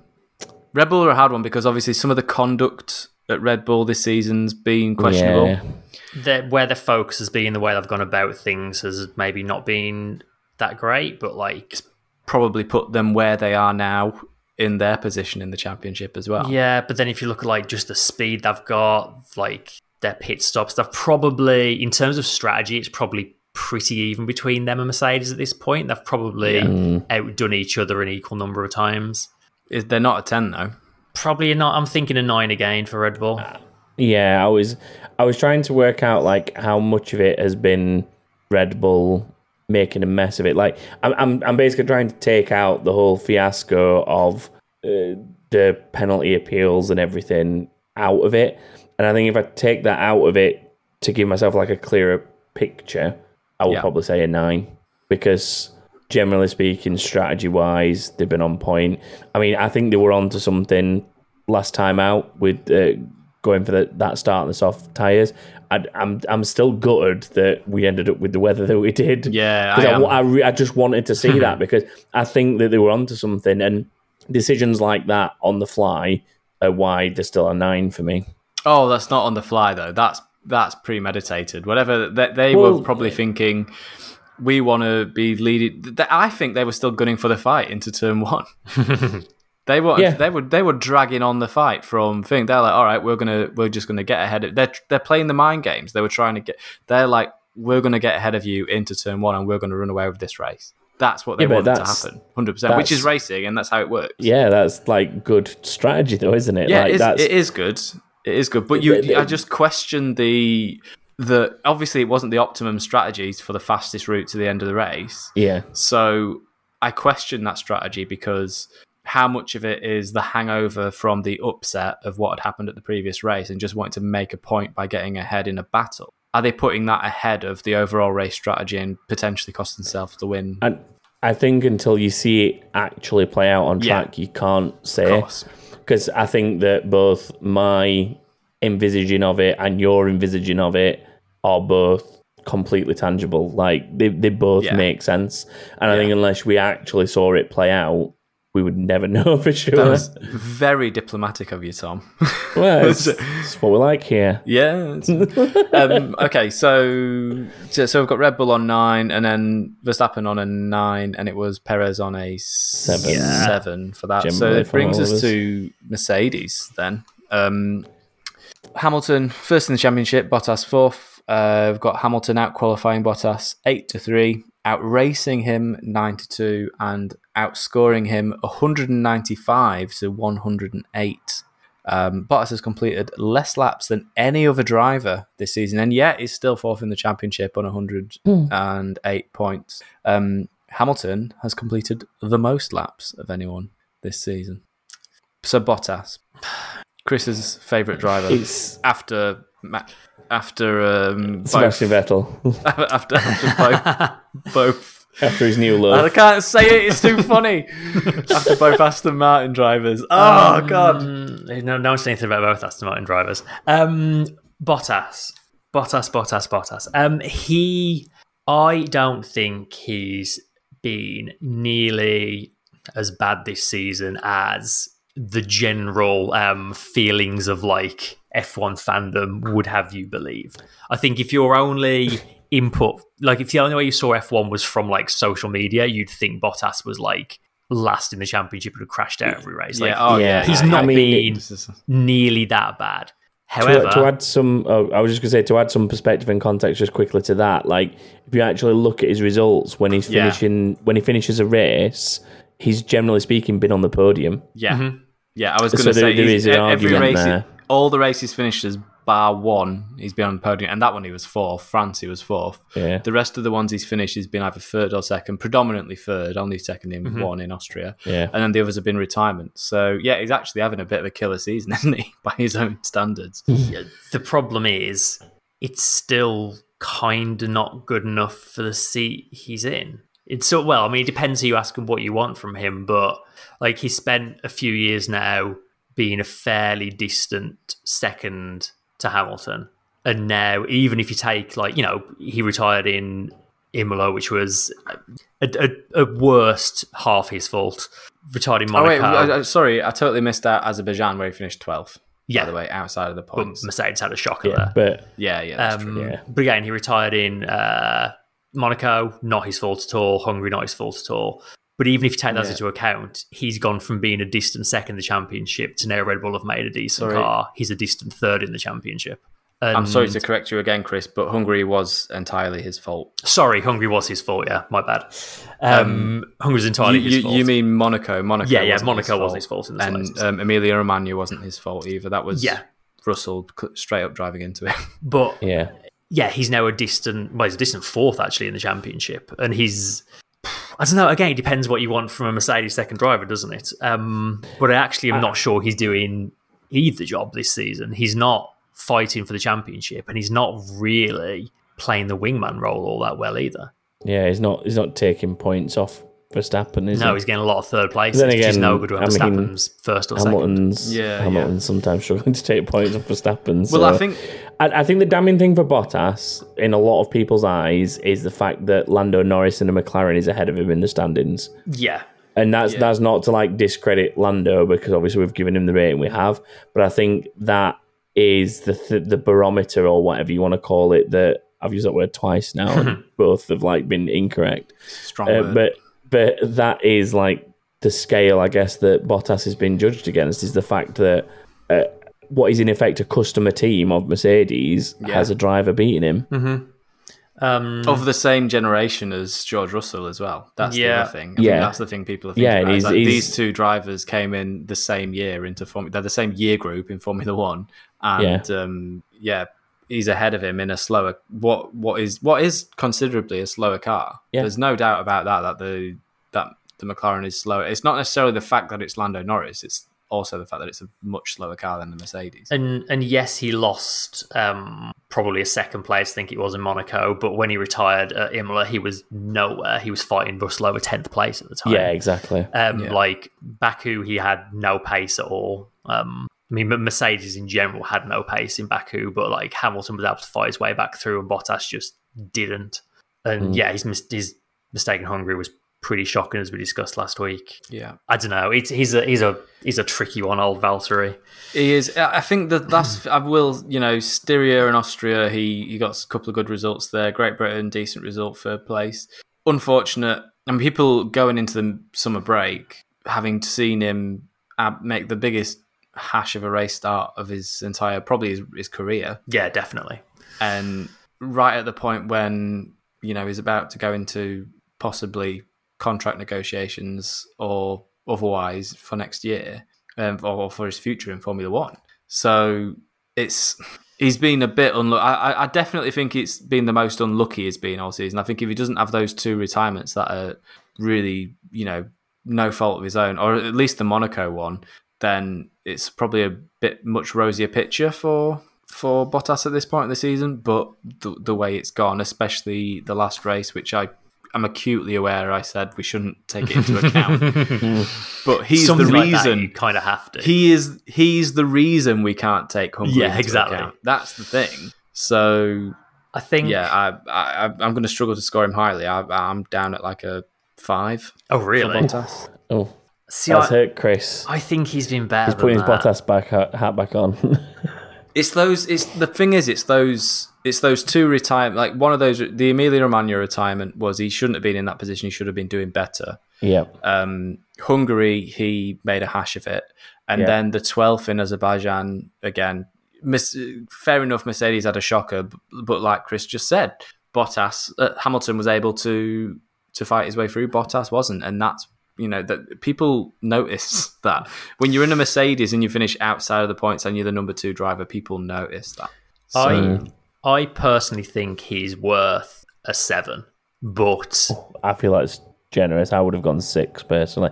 I think Chris, I think your 7's generous and Stu's 5's harsh. The thing is, he's going to be the middle ground. I'm doing the Stu thing, and I'm just going in the middle. Do Stu. What's Split your the decimal? difference. I don't need one. 6.01. he's a oh no, he's just 1,000. I think ultimately he's a 6 or a 7 in a C where you really need to be an 8, a 9, or a 10. That's very good analysis, Chris. That's the Bottas problem, essentially. Yeah. Okay, so now we've solved the Bottas problem. The Hamilton problem, how are we going to solve that? Where are we with Hamilton? Because he is not a 10 either. No, he's not. I think he's probably on a par with Verstappen. Yeah. Yeah. I think it's hard to separate them, isn't it? They've both made as mistakes. the standings have demonstrated over the season. For different reasons, but I think he's probably on a par with Verstappen. Yeah. So why are you taking points away from Hamilton, Chris? I think in general, it's just kind of on pace, on performance. I don't think this has been his best season in Formula One, especially compared to the last couple of years. I think there's definitely been some moments where he's made some not great choices, Silverstone being one of them. I mean, obviously Baku, he was a very big lock up into very silly mistake to cause that, which cost him dearly. Actually, it put the pressure on him, didn't it? Yeah. That I think Silverstone doesn't go the way it does if Hamilton had won in Baku. No, give him 25 more points going into that, and that definitely would play. Then again, likewise, if Verstappen hadn't had the puncture in Baku, give him 24 more points, he probably would have played it the same way. Yeah, if they'd both finished like in a reasonable position in Azerbaijan, it actually would have gone exactly the same way. on the contrary, so yeah. I don't know. What about you, Hamilton? Me, I think. Well, yeah, the Baku mistake into turn 1 is a big one. And yeah, like the I hate to say it, but he probably, part of me thinks he did the right thing for the season at Silverstone, because I thought we weren't allowed to talk about that. We're allowed to. I said we're allowed to touch on it. I'm going to touch on it. I think that is that could be the turning. Silverstone could be the turning point for his season. So while whatever your opinion is on that decision that he made at that point on that racetrack, it's given him the edge psychologically going into the second half of this season, kind of thing. I would say. It definitely put Red Bull, that whole thing put Red Bull on the ropes and made them lose their focus. And that showed in qualifying in Hungary. So, whatever you think about it, I think that was maybe not the best decision he could have made for his reputation to go into that corner in that position and against that particular driver. Because let's not forget, he did make the same move a number of times later, and it came off just fine.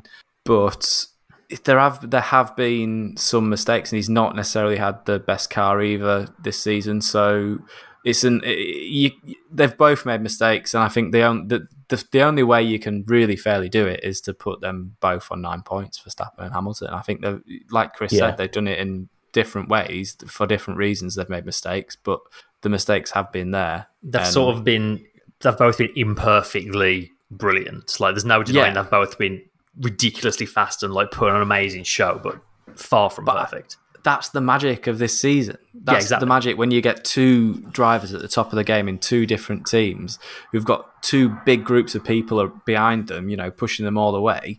Then this is what you get. You get fascinating things going on racetracks. And Tom, where are you with Hamilton?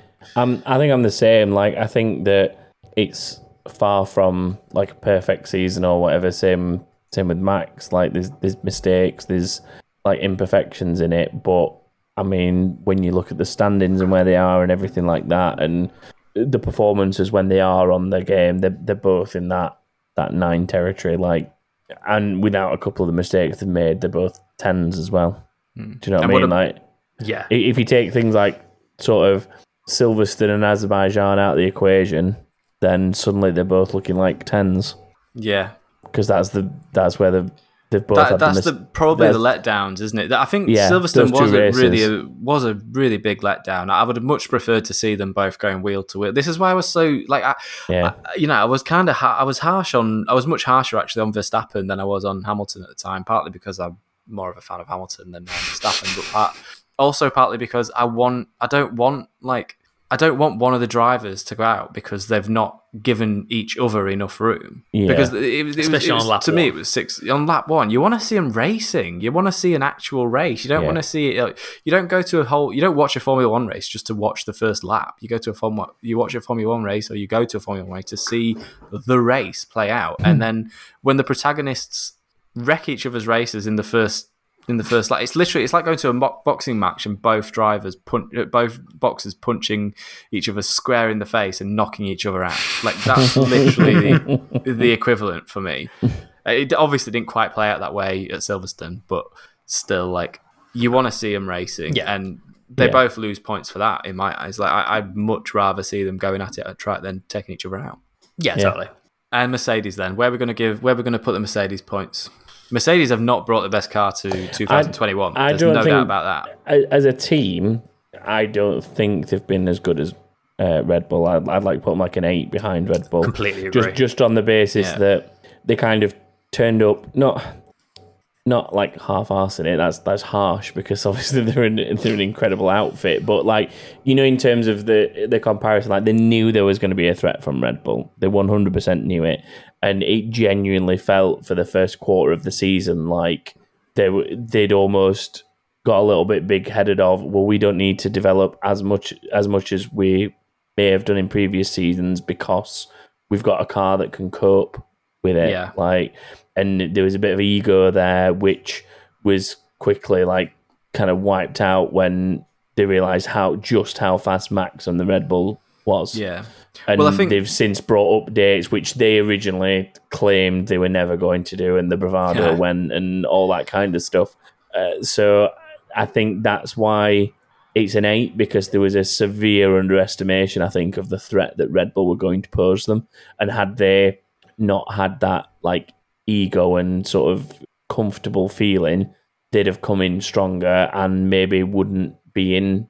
I mean, it's good for us. Don't get me wrong, it's good for us, but for them as a team, it's a weakness. Yeah, no, I totally agree. Mercedes have gone from winning races that they had absolutely no business winning to having to really fight for every win this season. I think that's the difference, and that's why I think they're an 8 as well. Yeah, and there's been races where they've just been slow. They've been outdone on strategy a number of times, which you aren't used to. They've made some poor strategic decisions on and off. They have. Far from perfect for them. I can't go any higher than an 8 either. Yeah, there you have it then. We did it. Where do we now? What? I thought at this point it might be nice to have a quick look at the pre-season predictions we did back before the season started and see how they're going. Yes. Okay, let's do that. Whose predictions do you want to look at first? Who's feeling brave? Me, please. I would love to know what stupidity I came out with. Fairly confident in mine, I think. All right, Stu spoke first. We'll do Stu's. Your first one was Vettel will win a race. Ooh. Which you came quite well. What's worse? Twice. Would it not have been worse if he did win this and then got disqualified? Oh, imagine. If I'd predicted that, it would have been hectic. I know. And you also said he'll beat his teammate over the season, which... Yeah, he will. That was a safe one. Didn't we do these as like a wild out there one? I think we tried to, a safe one, and then just a general one. Yeah. I think that was the topic. That feels like it with yours, and I think I know what mine were. I'm so pleased with past Stu for making that prediction. That's so close. If only he still could, man. Looking at his results this season, you never know. So yo-yo, like you'd never know. Yeah. Your second one was Alonso will end the season without a podium, which is that's still a decent chance that happening. Yeah. And your third one was Red Bull will win a race before Mercedes, which probably should know, didn't. No. Should have done, but didn't. He came down to the last lap in Bahrain and... Oh, yeah. Yeah. So that's one of yours being scratched out immediately. The other two, one's entirely possible, the other one's a strong maybe. More dreamy. Yeah. Tom, yours were a McLaren driver will win a race. Hasn't happened yet. I'm feeling less optimistic about that one. I mean, it's there on the cards. All you need is another Hungary or Azerbaijan situation, and it could happen. But your second one, Mercedes will not renew Bottas. I mean, hopefully we'll find out about that one. We'll know by next episode. And your third one is Sainz will stay in touch with Leclerc, which I think so far so good on that one. Yeah, he's doing that and exceeding. Yeah. Does that mean I'm wrong? If he absolutely smashes Leclerc by the end of the season, does that mean I'm wrong? He was just too much better than Leclerc. And then mine were Williams will get double-digit points, which is why I'm hoping Vettel doesn't get his second place back, because Williams currently have exactly 10 points. I said Perez will win a race before Verstappen, which obviously wasn't even close. No. And then my third one was Vettel will finish third in the Drivers' Championship. If only you'd gone Lando. Vettel. Oh, dearie me, Chris. Chris. And now the hat purchase becomes more clear. Well, that was, yeah. Well, I'll at least say my wild card one was more wild card than either of yours. So that's true. Yeah, I cheated with my wild card. A little too wild card, I would say. Actually, no. Vettel winning a race in that's pretty wild card. Aston Martin. That is wild, man. I mean, McLaren's winning a race is fairly wild card. Less wild card than your two's, definitely. It was then. It's less so now. It feels like, but it was that when you made the prediction, it was absolutely wild card prediction. Yeah, 100%. Yeah, if anything, yours were less wild because the Racing Point was a better car. Yeah, it was actually. We expected a lot more from them. Yeah. So we thoughts and expectations. We could make some more predictions for the rest of the season before we wrap this one up. Mine. It's easy. Stick with mine. How do you see the championship playing out as as one to round off on? Do you see Red Bull bringing it back and reeling Mercedes in and running away with it, or do you think it's going to be continuing to be as close as it has been so far? and ebbing and flowing for the rest of the season. I think we'll continue seeing some back and forth, to be brutally honest with you.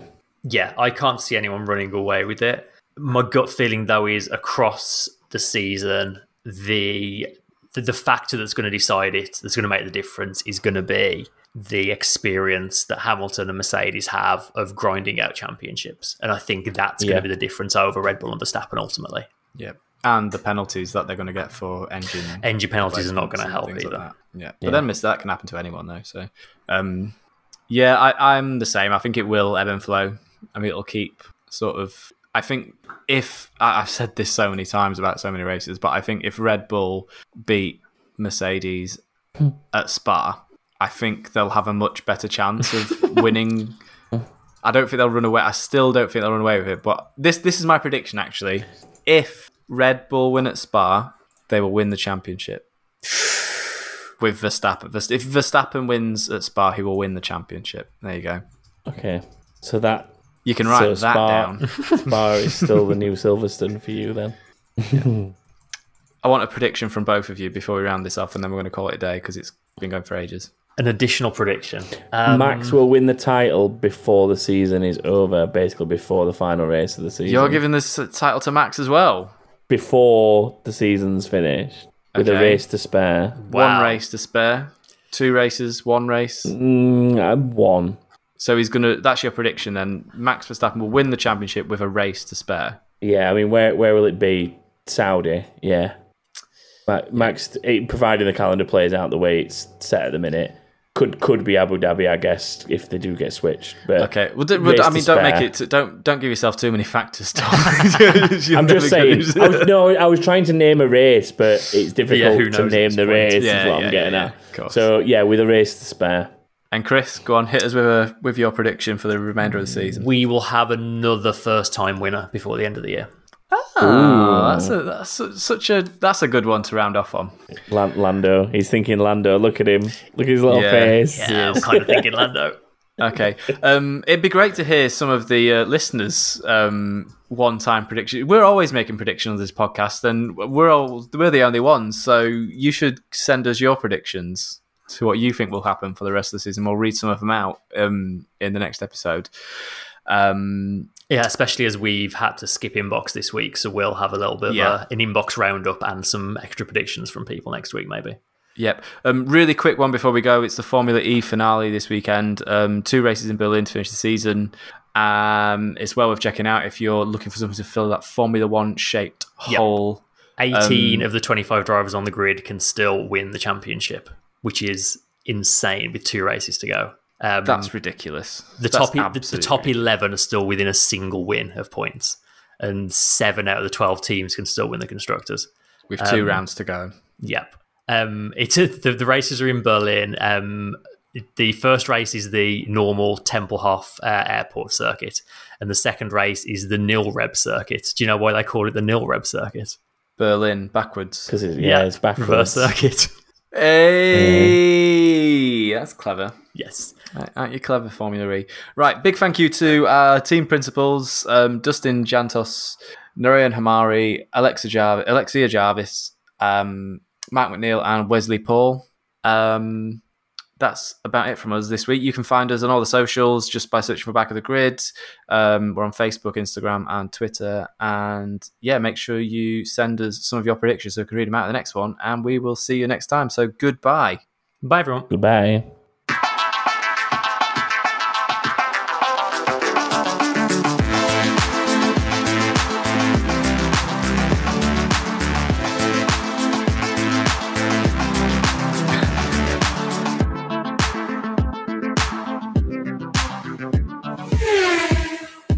Literally that was so long. Everyone in Discord is like, bye.